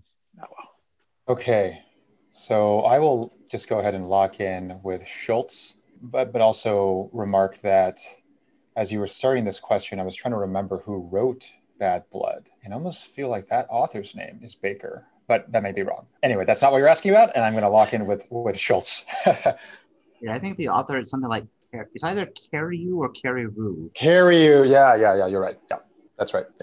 Yeah. So George Schultz, Secretary of Labor, Secretary of Treasury, Secretary of State, one of the few people to hold 3 different cabinet positions, and the correct answer to this question. Very good. Thank you.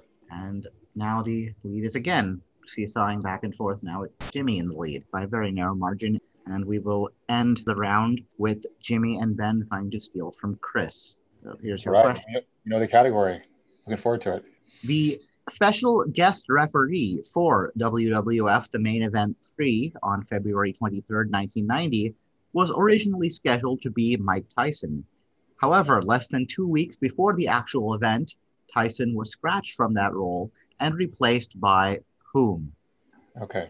So my immediate thought is this when Tyson lost to Buster Douglas? And could this be, would Buster Douglas winning make Tyson not want to show up in the ring, and maybe it was just Buster Douglas? I mean, plenty of reasons for Mike Tyson to be dropped from a broadcast lineup at various points in this era. But that's the first thing that comes to mind for me. Yeah, right. So during this time, they were trying to bring in as many celebrities as possible of various sorts, right? Just trying to remember what other names. Still are, aren't they? Maybe, yeah. Buster Douglas, that may have been the triggering event in terms of pulling out Tyson, but don't know if we want to say that he's who. So give us a specific date, February 23rd, 1990. Yeah. So I'm wondering what was happening in the world around then. Yeah. Also, that maybe could have. I mean, it's not like, I don't think it'd be like Schwarzkopf or something. That's a little early for that too. So I know Mr. T, Mr. T was pretty wrestling adjacent, right? I think he did. Yeah, he definitely appeared in the WWF at some point. Yeah, but there's no reason I don't associate him with Tyson or with 1990 specifically. Okay. I don't know. Buster Douglas just sort of popped in my mind because it'd be sort of the obvious causation of what's an event that happened around then that would lead to a lineup card change. If the world heavyweight champion suddenly is not the person who we booked 3 weeks ago or whatever. I don't have a better guess, so I'm happy to go with that if you want to go with that. Okay, I don't have a better guess either. Not that it's any good necessarily. So okay. I'll say Buster Douglas. Okay. Yeah, you follow the breadcrumbs in the question exactly. Good job. Correct. Well done. All right. Buster Douglas is correct. I believe Mike Tyson was invited to be guest referee later matches in the decade, but right. Yeah. They don't book people before a prize fight, I guess. If you care about the result, is basically the lesson here. And especially when you don't control the outcome like wrestling. Wait, what? Okay, so we're making pretty good time here. We're ending that round, the only somewhat hard round, with the scores at Jimmy in the lead with 20.1, Ben right behind at 19.2, and Chris not that far behind at 15.0. And now we go to the super hard round. The questions are intended to be harder. We'll see if that's the case. Now we're 6 points as a steal, 5 as a specialist, 3 as a bonus. There are only a few bonuses here, so it may not come up, but we'll see. But we'll begin again with Jimmy and Chris to try and steal from Ben. The following is excerpted from a Vulture interview with what actress best known for, trying to think, actually, I'm not sure how much to give away here. Let's just say best known for a 2010 sitcom role, and possibly for other things, depending on what your tastes in television are. So the following is excerpted from a Vulture interview with what actress, probably best known for a 2010 sitcom role. Question: your grandmother was a professional tennis player who won Wimbledon. Is it true she tried to groom you to follow in her footsteps? Answer: yeah, a lot of my uncles on my mother's side ended up becoming tennis teachers, and I went to tennis camp for like a week in the summer with my grandma every year. I just had no talent for it. but my name means, well, obscurely means hawk in Hebrew. And so my grandmother would greet me at the airport with a giant picture of a hawk as if she's my driver. She called me the Hawk. I had my tennis name already, didn't have any of the talent, just a nickname. Question, did you have any desire to be a professional tennis player? Answer, not a bit.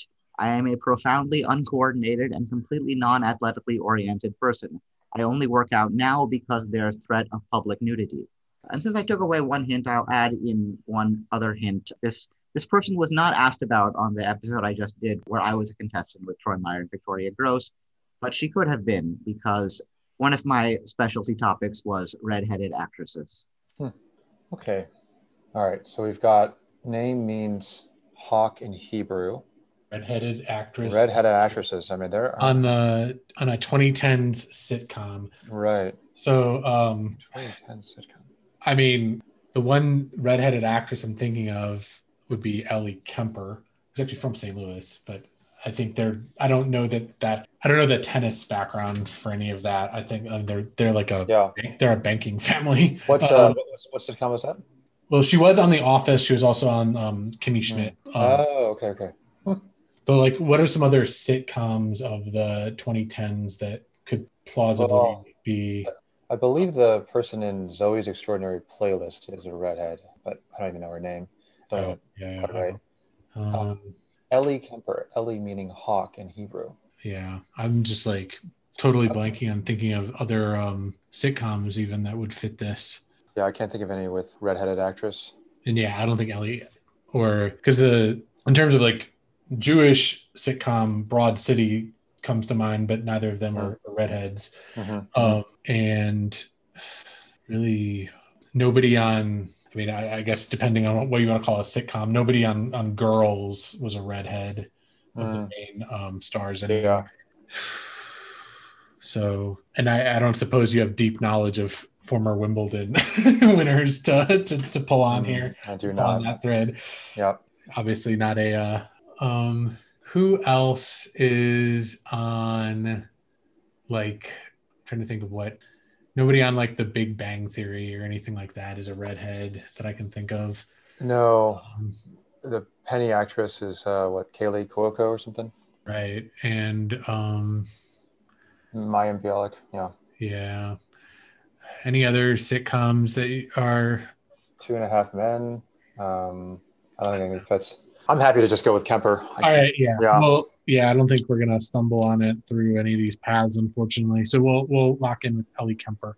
Okay, yeah, that's a very good guess. I actually hadn't thought about that as a possibility, but yeah, I mean, certainly very plausible. As you mentioned, her family is extremely rich, coming from the St. Louis area, but I don't believe there are any tennis champions in her lineage. Nope. All right, Ben? Yeah, I do not think I know this. Grandmother won Wimbledon. I mean, odds are, I don't know, some 25% chance they have the same last name, but I don't even think there's a lot of Wimbledon winners who would be potentially grandma age for an actress who I would not be especially aware of, especially if it's like a one-time person. So I really don't know, and kind of also have to go off of redhead sitcom actress there. And I don't think this name sounds Jewish, but I will say Allison Hannigan. Yeah. Maybe the other thing that might have been a hint is the statement about public or, nude, basically someone, who does nude scenes, which should orient you toward a more kind of adult oriented comedy series or, more kind of risque rather than kind of a network sitcom or something like that. But the clue I took out when I realized Chris was, a fan of superheroes, I thought maybe he might be watching the Amazon series, The Boys. Mm-hmm. Oh, it's is it the woman who's Homelander? I can't think of her name, but is it Shoe? Elizabeth Homelander. No. Yeah, I mean, ironically, for someone with I think Jewish roots playing a character who is who's a neo-Nazi, and she was also on that FX series that I can't recall the name of, but that's the sitcom. Yep, it was called You're the Worst, and that's Aya Cash. Yeah. Actually, it's funny you mentioned Elizabeth Shue, Jimmy, because Elizabeth Shue at one point did try, for some reason, to start a professional tennis career, like in her 20s or late 20s or 30s or something. She was like, I really love tennis. I'm going to try this. And she was not a professional caliber player, but we all appreciate her trying. Very, very fun fact. In case it ever comes up, Aya Cash's grandmother was named Pauline Betts. Oh, Pauline Betts, yeah. Addie, that's Addie. Yeah, Yeah, I know of her. Yeah, but I would not have pulled that. That's tough. Yeah, she won multiple U.S. championships back when it wasn't a U.S. Open championship, and she won Wimbledon in 1946. All right, Ben and Chris now to try and steal from Jimmy. Analyzed in detail in Ludwig Wittgenstein's Philosophical Investigations, the apparent paradox created by first-person sentences like, "It is raining, but I believe that it is not raining," or similarly, "It is raining, but I do not believe that it is raining," is named after a certain philosopher, the same philosopher who inspired the name of the protagonist of Tom Stoppard's absurdist play, Jumpers.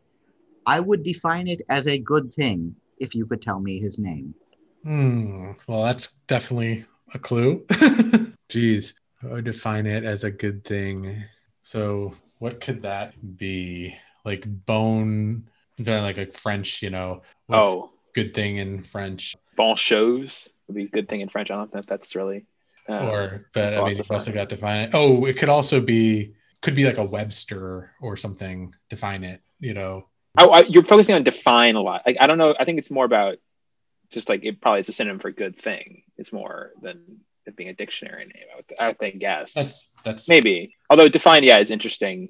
Like if it's something dictionary adjacent or dictionary not adjacent, like Webster. Mm-hmm. Webster's a fun protagonist name. Only Tom. I don't know a lot of Tom Stoppard. He did Rosencrantz and Guildenstern, I think. Yeah, that's all I really know for him. Did Arcadia, I don't know the name of his. I don't know Jumpers. The protagonist of Jumpers for anything. It is raining, but is named after a certain philosopher, the same philosopher who inspired the name of the protagonist. Well, I mean, this is someone who predates Ludwig Wittgenstein. Yeah. So there's not a lot of current Ludwigs out there. It's not. I mean, I haven't checked the German baby names list, but I don't feel like Ludwig is really a trendy name. Wittgenstein was like the 20s. Yeah. Okay, so 20s. Okay, so 20s. someone. So yeah. Someone relatively. I mean, it could be someone like really old, like we're talking like an ancient type person, or you think it's someone more modern than that? We've been honing in on that. I believe I would guess it was someone not that. Like more, maybe not a contemporary, but the prior. I know Wittgenstein did a lot of. Well, we already had Russell come up, so it's not going to be that. But like he did a lot of looking into like Bertrand Russell's work. But yeah, I'm just trying to think if there's any other than the define it as a good thing. I don't see a lot of ins. So bon something, but good thing. I mean, French is just like a quality. What are other synonyms for good thing? Like bonus. No, it's not really a good thing. I don't know. I feel like Jimmy knows this and we're wasting his time. But yeah. I don't think I'm going to come up with a great answer. If you want to name a philosopher if you want to name an 18th century or 19th century philosopher, that'd be grand, and I'll go along with you. I mean, I think we're better off trying to get a name, like something off of good thing, to be honest. So what did you say that was? Bon. In French, it's just literally bon chose. All right, yeah, let's go with that. It's not if it's really a name or not, but yeah, we'll go bon chose, Yogesh. All right, I guess if you don't know the names of philosophers, I guess that's a decent path to go down, but it's not correct. Jimmy? I do not know the answer to this. I've been thinking, and nothing is really clearly a good answer. I also don't know what define as a good thing means here. It's like it's some sort of ethical stance where something about just trying to hint about some philosopher did work in ethics, like what counts as a good thing, definitionally a good thing. So someone like Kant comes to mind, but I don't think Wittgenstein is really responding to Kant here. So I'm just going to pick a name that is relatively unique and from the Vienna Circle around that time. I'm not really familiar with the details of any of these people's work. So I'm debating between Gottlieb Frege and Rudolf Carnap. Carnap is a little bit more of an interesting name, which could be used in a play. Let's go with Carnap. All right. I mean, I think you landed on kind of the basic issue there, right? How to define the good. On this podcast, it's very easy to define the good. A correct answer is good. But outside of little narrow worlds like that, it becomes much more difficult to define what counts as good. And of course, in the 20th century, who was the philosopher who really wrote about ethics, kind of the defining work about how to define what's good? More? G.E. Moore? V.E. Moore. You're right, Ben. I should have just gone with the philosopher. Yeah. Well, I'm sure Bon Shows did great work wherever he is. Or she. Good question. All right. Jimmy and Ben now to try and steal from Chris. Bodybuilder Chris Chavis, who per Wikipedia is a member of the Lumbee tribe of North Carolina, entered the WWF in 1991 and soon adopted what ring name from a Lakota word meaning buffalo? This may not sound like a movie question, but it kind of is. Okay. Okay. Lumbee tribe, North Carolina. I mean, the movie connection here, right? It's interesting. Yeah, so Lakota word meaning buffalo, that would be known in movies, is what we're really looking for here. Yeah, right. It's a good way of summing it up. Well, Geronimo is in movies, but I think Geronimo's Apache.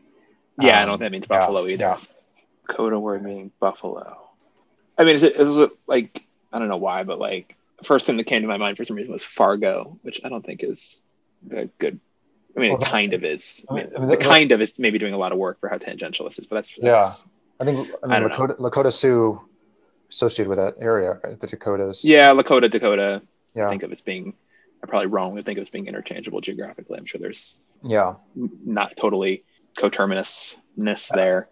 Okay. I mean, that's I think our best guess right now. Movie question. But is there something that's more like, I don't think Fargo is a very good name for a wrestler. I mean, like, yeah, agreed. So what's something that's like sort of like tougher sounding, like something that sounds more like, you know, warrior-ish, or if it's like a Native American involved movie like Dances with Wolves or something like that, or just something, or Buffalo. Buffalo just means big. I mean, Buffalo. I mean, probably something that maybe we associate with big. Although I don't know how many Lakota loan words we have in English. That'd be something we would really use frequently.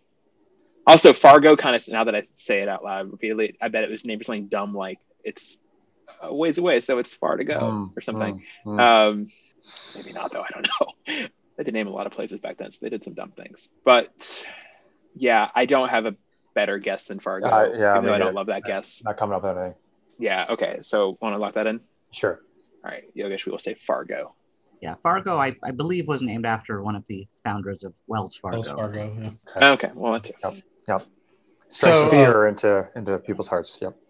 So you did mention the movie. I don't remember specifically how it comes up contextually in the movie, but it is from Dances with Wolves. I actually I was at a late 1991 WWF, at that point, house show that was in St. Louis, coincidentally, where this person wrestled one of their first professional matches before adopting the stage name Tatanka. Oh, wow. Wow, nice. Or ring name, I guess, stage name. I have heard that name. Is a house show literally in someone's house? No, it's That's just probably a very dumb question. In the time before, like, it was saturated on cable and there were pay-per-views monthly and stuff like that. It's just what they called like the touring shows that didn't get like the big pay-per-view air treatment. Okay.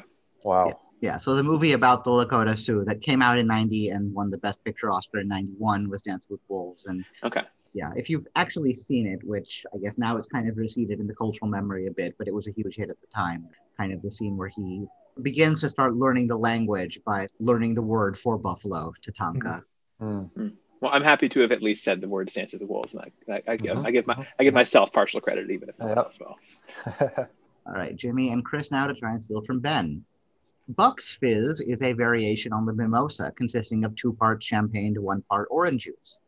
Buck's Fizz without the apostrophe is a band probably best known in the US for unsuccessfully recording What's Love Got to Do With It before Tina Turner made it her own. In the UK, however, they are remembered for winning the 1981 Eurovision Song Contest, and especially for a memorable piece of choreography during the contest that likely played a key role in their victory. Specifically, while performing Making Your Mind Up, the 2 male members of the group did what to the 2 female members of the group? Oh boy. So, memorable piece of choreography in the early 80s. Is that Limbo? I mean, what can be done choreographically here?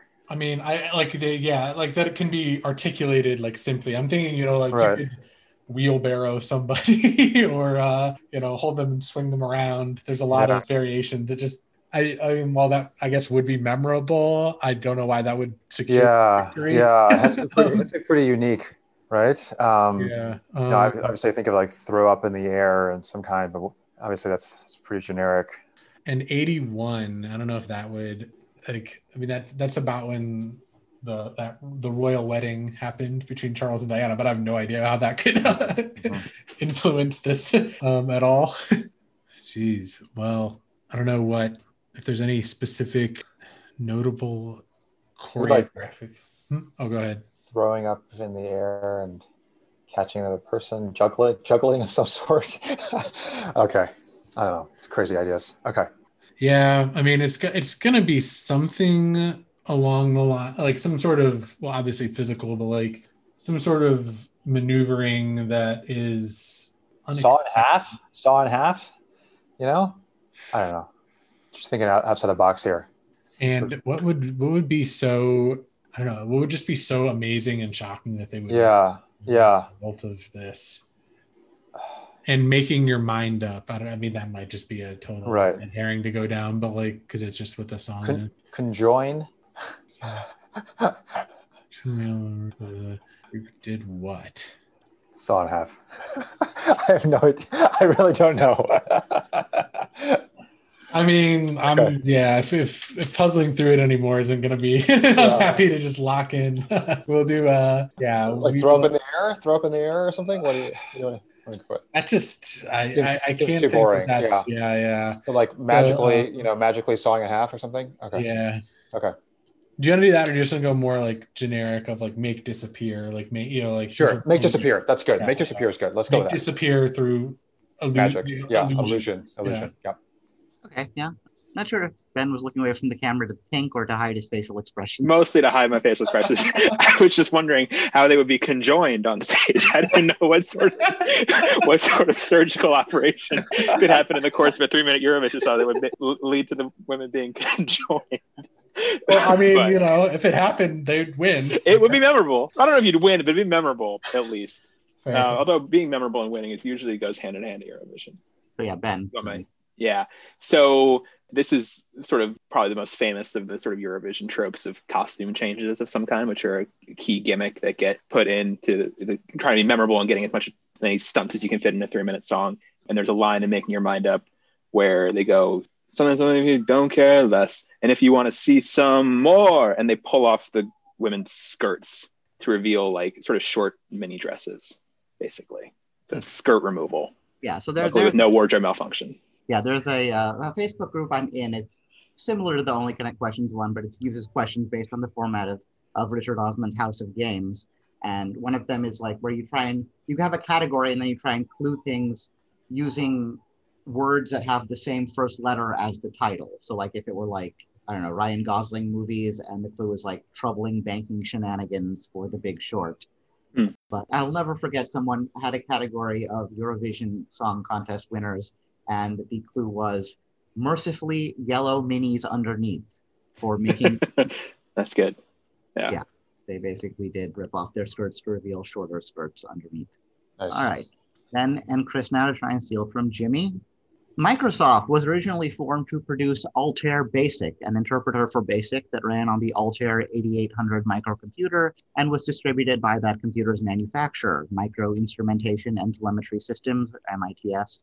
Because they had moved to the city where MITS was headquartered, Bill Gates and Paul Allen actually founded Microsoft not, as is commonly thought, in the state of Washington, but rather in what city?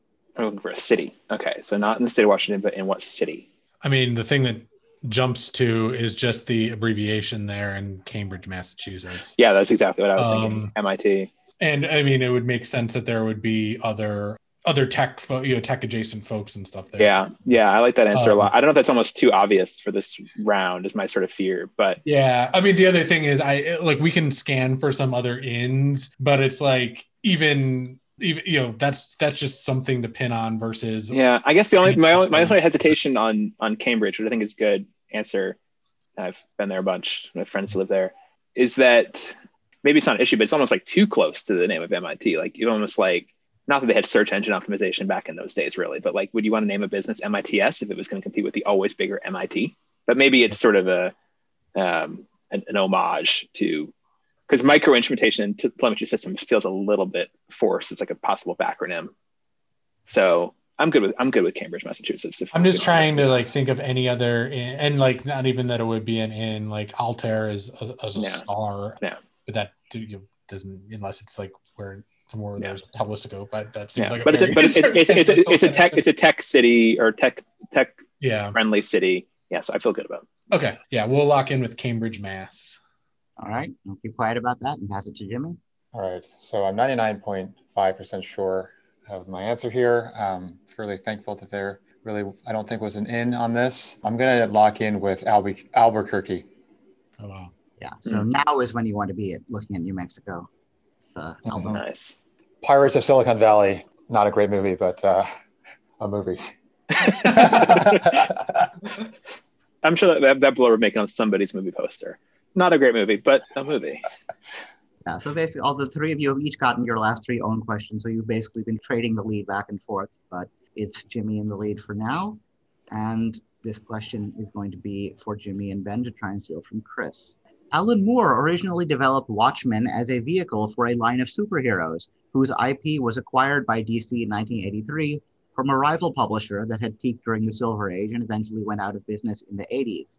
Indeed, many Watchmen characters have clear antecedents in superheroes developed by this company. The Comedian as Peacemaker, Night Owl as the Ted Kord version of Blue Beetle, Ozymandias as Thunderbolt, and Rorschach as Question. So name that company, which was founded in the 1940s by John Santangelo Sr. and Ed Levy. Oh boy. So we are looking for a company, a company Publisher that published comic books went out of business in the 40s. Or no, that went out of business in the 80s. Okay, my IP was acquired by DC, yeah. Right. So ran from the 40s to 80s. Definitely think Chris knows this. Definitely think I don't. Yep, I don't have much here. I mean, just thinking about comic book publishers, right? So yeah. Obviously DC Marvel. I mean, I did watch a YouTube last night in preparation. Oh. Yep. And a couple new ones were mentioned that I forgot. Okay, that part doesn't help. The forgetting doesn't help. Icon, I was excited by YouTube. Icon, Titan, so these publisher, Atlas, something maybe? Could be. Although again, like not from the MIT confusion line of thinking it didn't work last time. Or maybe it should have led us away from Cambridge to, no, we ever would have went up in Albuquerque. But yeah. I feel like if you're a publishing company named Atlas, you should make Atlases. But that's just my thought. Yeah, Titan, Atlas, Icon, those words are coming to me for some reason, maybe completely off base. I don't know. If you don't have anything else, we just pick one of those words. Pick one of those. I can't steer anywhere smart here, so just trust you. Okay, let's go with Atlas. All right, decent guess. I think you knew it was a low percentage one, so it's not surprising it's not correct. Chris? Yeah, Atlas was actually a previous name for Marvel Comics. Okay. So that's probably where you came across it. Yeah. I'm pretty sure I know this, and it's also a little, so, to lift the veil, the three of us are also in a private Rundle in Learned League, and I believe this was an answer that came up earlier this season in Learned League, and Jimmy was the only one to get it right in that. The name is the same. Is it like Whitehall? So Charlton Comics, I believe is what you're looking for here. Wow. Yeah, I think it was founded as something like To Charles, because both of the founders had a son named Charles, so it was originally called something like To Charles. Somehow that evolved into Charlton, which is the name it's best known by. Nice. Yeah. And good private Rundle. Yeah, shout out there. Yeah, Jimmy, each of a handful of things only one of us got right. Yeah, Jimmy getting the British soccer question still impresses me and boggles my mind, but good work there. Yeah, so the previous episode that I recorded, the all soccer one, would have been where either of the Charltons would have come up, but although it didn't happen to come up in that game. But can I get up just really quick? I'm going to use the restroom to this. This is a good breaking point for that. Sure. I'll do this in. Okay. Sorry. I didn't mean to cut you off mid-sentence there, hopefully, but resume. All right, is everyone ready? Yes. Yeah. Yep. Sorry, we're saying something with the Charltons when we stop, if you want to finish that thought. I was basically saying I hadn't made the soccer connection, but then when you made it, I was like, oh, and previous episode I did was entirely soccer. This is a coincidence, nothing more than that. But so we're now entering the final cycle of the game. Basically, each of you will get one more specialist question, 2 more chances to steal. And this game is almost bizarrely neck and neck, because when you entered this round, Chris was about 5 points behind Jimmy and Ben, and he's answered one more question than the rest of you so far. So we're at Ben 24.2, Jimmy 25.1, Chris 25.0. Wow. Wow. The point somethings are making a difference here. That's crazy. Yeah, I have not seen a game this close entering the final cycle in a I just say while. I'm just thrilled to be in double digits. I did not expect to be contending in any way today. So wherever this goes to my sort of gold, silver, or bronze age comic medal at the end, I will be happy. All right. So these last questions, they're a little long and a little more possibly cryptic than the other ones. We'll see how they play. All right, Jimmy and Chris, first up to steal from Ben. So again, I'm going back into my autobiography for this. Since it's my podcast, I get to do that. In 2005, shortly after I graduated from college, my family and I visited LA, where I was about to start film school at USC. We stayed with some extended family in the area, and one evening they took us to P.F. Chang's for dinner. While we were there, my father recognized a certain celebrity standing in the very long waiting line. My father implied that he would like to approach this celebrity as a fan, but didn't want to do so alone, so I accompanied him, and we had a brief conversation with this man who was very nice to us. So, given that my father, as far as I know, has virtually no exposure to even the most mainstream aspects of gay culture, and also knowing that this question has to fall into Ben's one remaining category this round, and might even cross over a little bit with one of his other categories, can you puzzle out who that celebrity we approached was? Wow, what a question. Okay. So is RuPaul's Drag Race is the Yes, most what definitely. we've sussed out, and so I mean Mhm. it's not going to just be RuPaul. That would be way too straightforward. I will confirm that RuPaul's Drag Race is the remaining category. Yeah. Mhm. So someone Yogesh's dad knew, while also not having much exposure to most mainstream aspects of gay culture. So I'm just trying to think. Like RuPaul was in the Love Shack video, and also I think played the counselor in the Brady Bunch movie. I don't know if either of those are helpful tidbits, but are both Drag Race ways to. Yeah, what do we think the connection would be between RuPaul's Drag Race and this celebrity that was recognized by Yogesh's dad? So is it like maybe like one of the contestants on the show just has a name in common with this person? That's right. I mean, because that's the significance of the virtually no exposure to most mainstream aspects of gay culture comment. That's saying the connection here is only nominal, right? And what would the other connection to another category be then? Oh, it would still be this category. It would just be like coincidentally this celebrity. But I'm saying it might even cross over. Oh, I see. Sorry, I forgot about that. Yeah. Good point. So either tennis, could be tennis, or Eurovision. Yeah, Eurovision. I mean, is there a celebrity, like a LA celebrity, presumably movie or TV? Maybe I guess obviously music is possible. That would be a Eurovision related. I mean, that seems less. Is there like a tennis star that like whose name is interesting and could be co-opted? Used by a contestant. Yeah, contestant. Yeah, exactly. Not making much headway. Known P.F. Chang aficionados. Okay, no, that's not getting coming up. Yeah, I mean, I'm just like trying to think of who else. This man who's a nice person. Crossover. And what other who kind of would cross that line? So it's not somebody who my reading of this is that it's not like an icon of like gay culture, right? Because, or even like obviously the gender rules it out, but not even maybe like, so I'm just still. Yeah, I wish I knew more about Yogesh's dad and what he likes and is familiar with. Okay, I don't know. Should we just pluck something out of the hat more or less here? Tennis overlap. Andre Agassi, Andre McEnroe. I mean, yeah, John McEnroe is like it would be based on reputation, him being a nice guy is maybe not what you'd expect, but maybe in person and off the court, he's pleasant. Yeah, I think if Ben's going to get this, I mean, it's like Ben needs to have an advantage in getting this, right? So the only other person, and this is like doesn't really make any sense other than I also ran into this person in a Los Angeles area restaurant. I like it. And like kind of is tangential on some ways is Richard Simmons. Okay. But I don't. Yeah. Who potentially would. Okay. potentially could be exposed because of his exercise videos. I don't want to speculate on Yogesh's dad's exercise regimen and whether or not he had sweated to the oldies, but I think we have so few guesses. I'm happy with that fairly arbitrary guess. Yeah. Okay. All right, we're gonna lock in with Richard Simmons. All right. Yeah. So I think generally people only hear about celebrity encounters when there's something like someone has a negative account of them, which kind of is unfair to celebrities because no one ever hears about the times when they're nice. So I just wanted to kind of put out there that this person, at least in our encounter, was nice. Just I think it's important to mention that with any celebrity. Yeah. So I really wanted to make this a fair question for people who obviously would know nothing about my father. So I tried to put in enough that it could be puzzled out, even if you know nothing about my father, which I expect none of you to. And let's find out if that's true. Ben? Okay. Well, I don't have the answer right away, if unfortunately for myself. Yeah, I was sort of hung up on the sort of unexpectedly, or who was notably nice. So I was thinking of someone who's notably known for not being mean, or for not being friendly. I don't think this person really directly falls into Drag Race. I'm trying to think if there's anyone like famously mean on Drag Race who your father would be aware of in 2005. And that was not, notably, bitchy contestants like Gia Gunn or something wouldn't have really been on anyone's radar back then.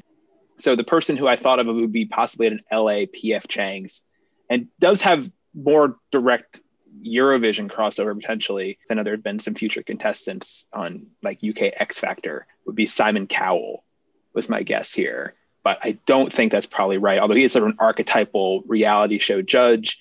And so in a lot of ways, probably has influenced the panel sort of setup of RuPaul's Drag Race. So I don't love that guess, but I don't have a better one at the moment either. So I'm going to go with Simon Cowell.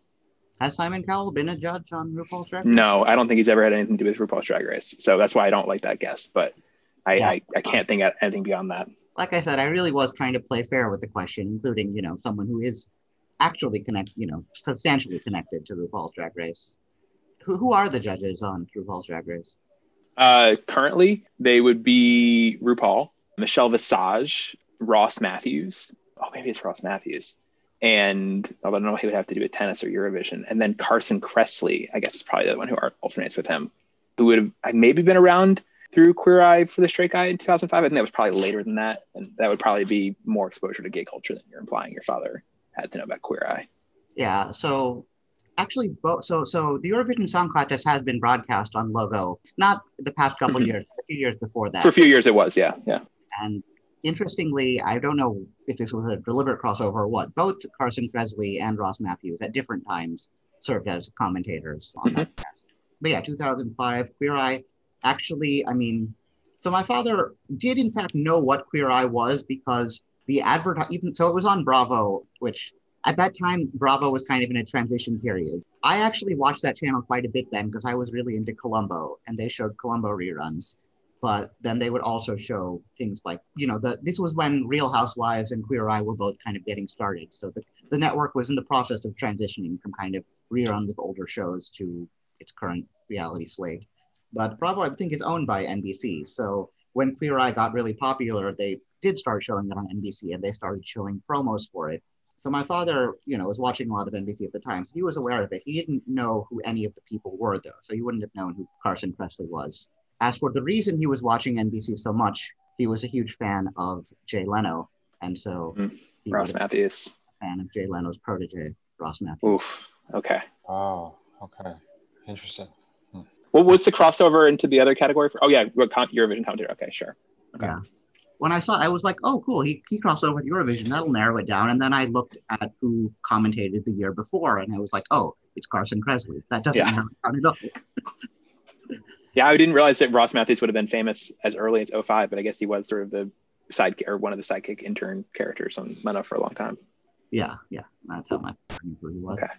Okay, Ben and Chris now to try and steal from Jimmy.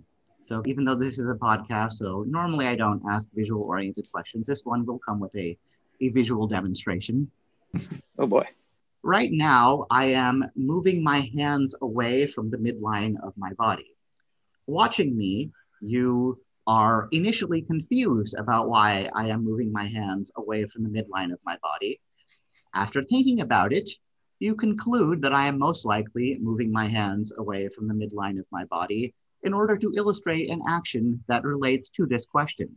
So, what one word could be used by a kinesiologist to describe my behavior and by a pragmatic philosopher to describe yours? Confusion? I don't think it's the right answer. But okay, so yeah, that's already in the question too. So it's definitely not the right answer. So moving away from the center of a body would be what? Like, I'm wondering if it's something like, because ception has like a meaning, and like proprioception has meaning. So like if it's perception or conception, like would that be like what a pragmatic philosopher is? This like we're our act of coming to understand the clue, like what he means is like our act of coming to understand it is a conception, and like in the same way, like concentric or like something moving hands away. I'm trying to think, maybe not conception, but something like ception. We can like tease out what the etymology might be of like moving away from. I don't think of ception in sort of kinesiology. Is there kinesiology uses for that? Proprioception is like the sense of is what you call the sense of your body having awareness of where like parts of it are. Oh, okay. It's a strange so it's like what you would call your could that be the answer? Proprioception? I mean, I don't know. It sounds like a complicated enough word that I would not know what it meant in either meaning. But I don't think this doesn't sound like conception to me. It needs to be a more complicated prefix than con, which just means like proprioception. Right? That's not right.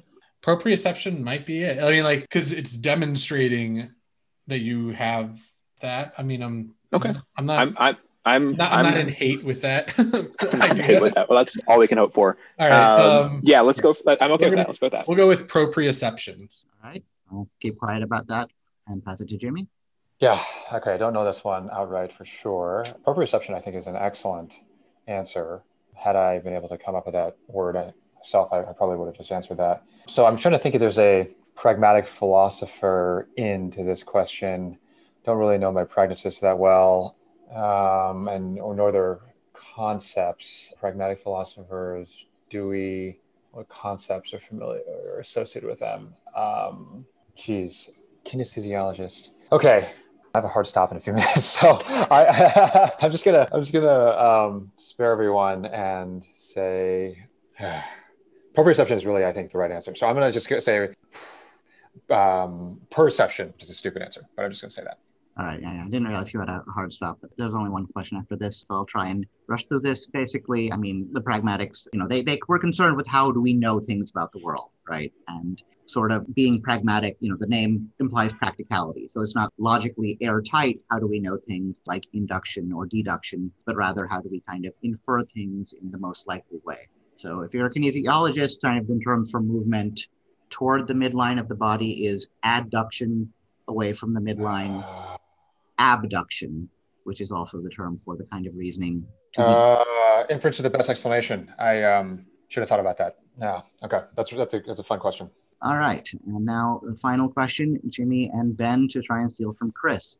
One of the fathers of modern socialism, and arguably the first utopian socialist, was Henri de Saint-Simon, a former aristocrat who fought on the American side during the American Revolution and was imprisoned during the Reign of Terror following the French Revolution. From the age of 40 onward, he lived in poverty, but continually wrote down his ideas and eventually accumulated a small but devoted band of acolytes. Still, considering himself a failure, he shot himself in the head 6 times in 1823. He somehow survived, but died a couple of years later. Thus, he never saw the rise of what protege of his, now considered one of the most important intellectuals of the 19th century. This man developed a law of 3 stages describing the evolution of societies, and following the death of his Platonic muse, Clotilde de Vaux, founded a secular religion of humanity that flourished for a while in several parts of the world, particularly Brazil, where it inspired the motto Ordem e Progresso that can traditionally be seen on the Brazilian flag. Okay, so I should know this because I wrote a whole question about the Brazilian flag in one of my packets this year, and it definitely included this French guy who's associated with, I don't know how much this is giving Chris hints or not, if he needs hints, but who's associated with positivism. It's a sort of movement that is positivism, okay, involved in the Ordem and Progresso. Ordem and Progresso. Okay, so it's a French person? It's a French person who wrote something that then got adopted by Brazil.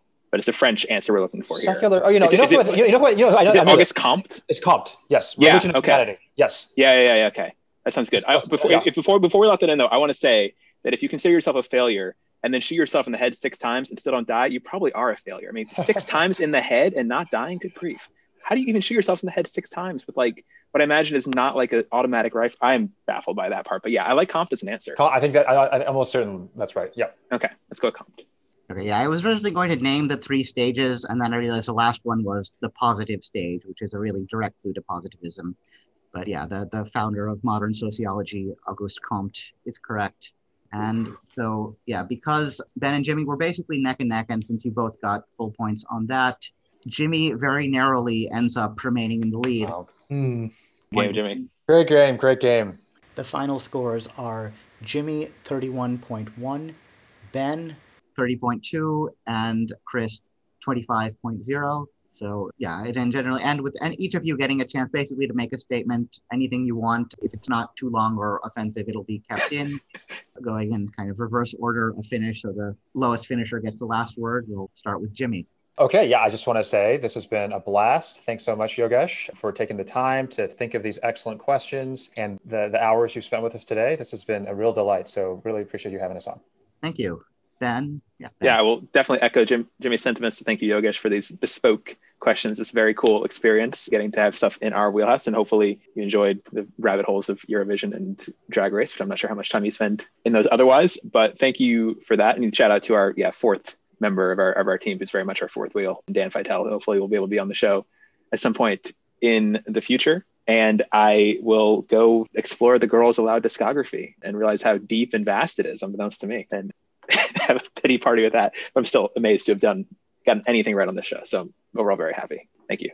Yeah, I noticed looking at Girls Loud discography, after their first 20 singles went to the top 10, their 21st went to number 11 and stayed there. And then they went on hiatus for 3 years, presumably because they were so ashamed. Naturally. Chris. Yeah, I just want to reiterate what everyone said. These are fantastic questions. I love trying to puzzle through, and it's a very new format for that, where you have time to like chase these threads compared to some of the OQL or Quizzing World Cup or other formats that a lot of us participate in. So It's a fun new way to like work with people I see all the time, and we never really do this. I really appreciate that opportunity.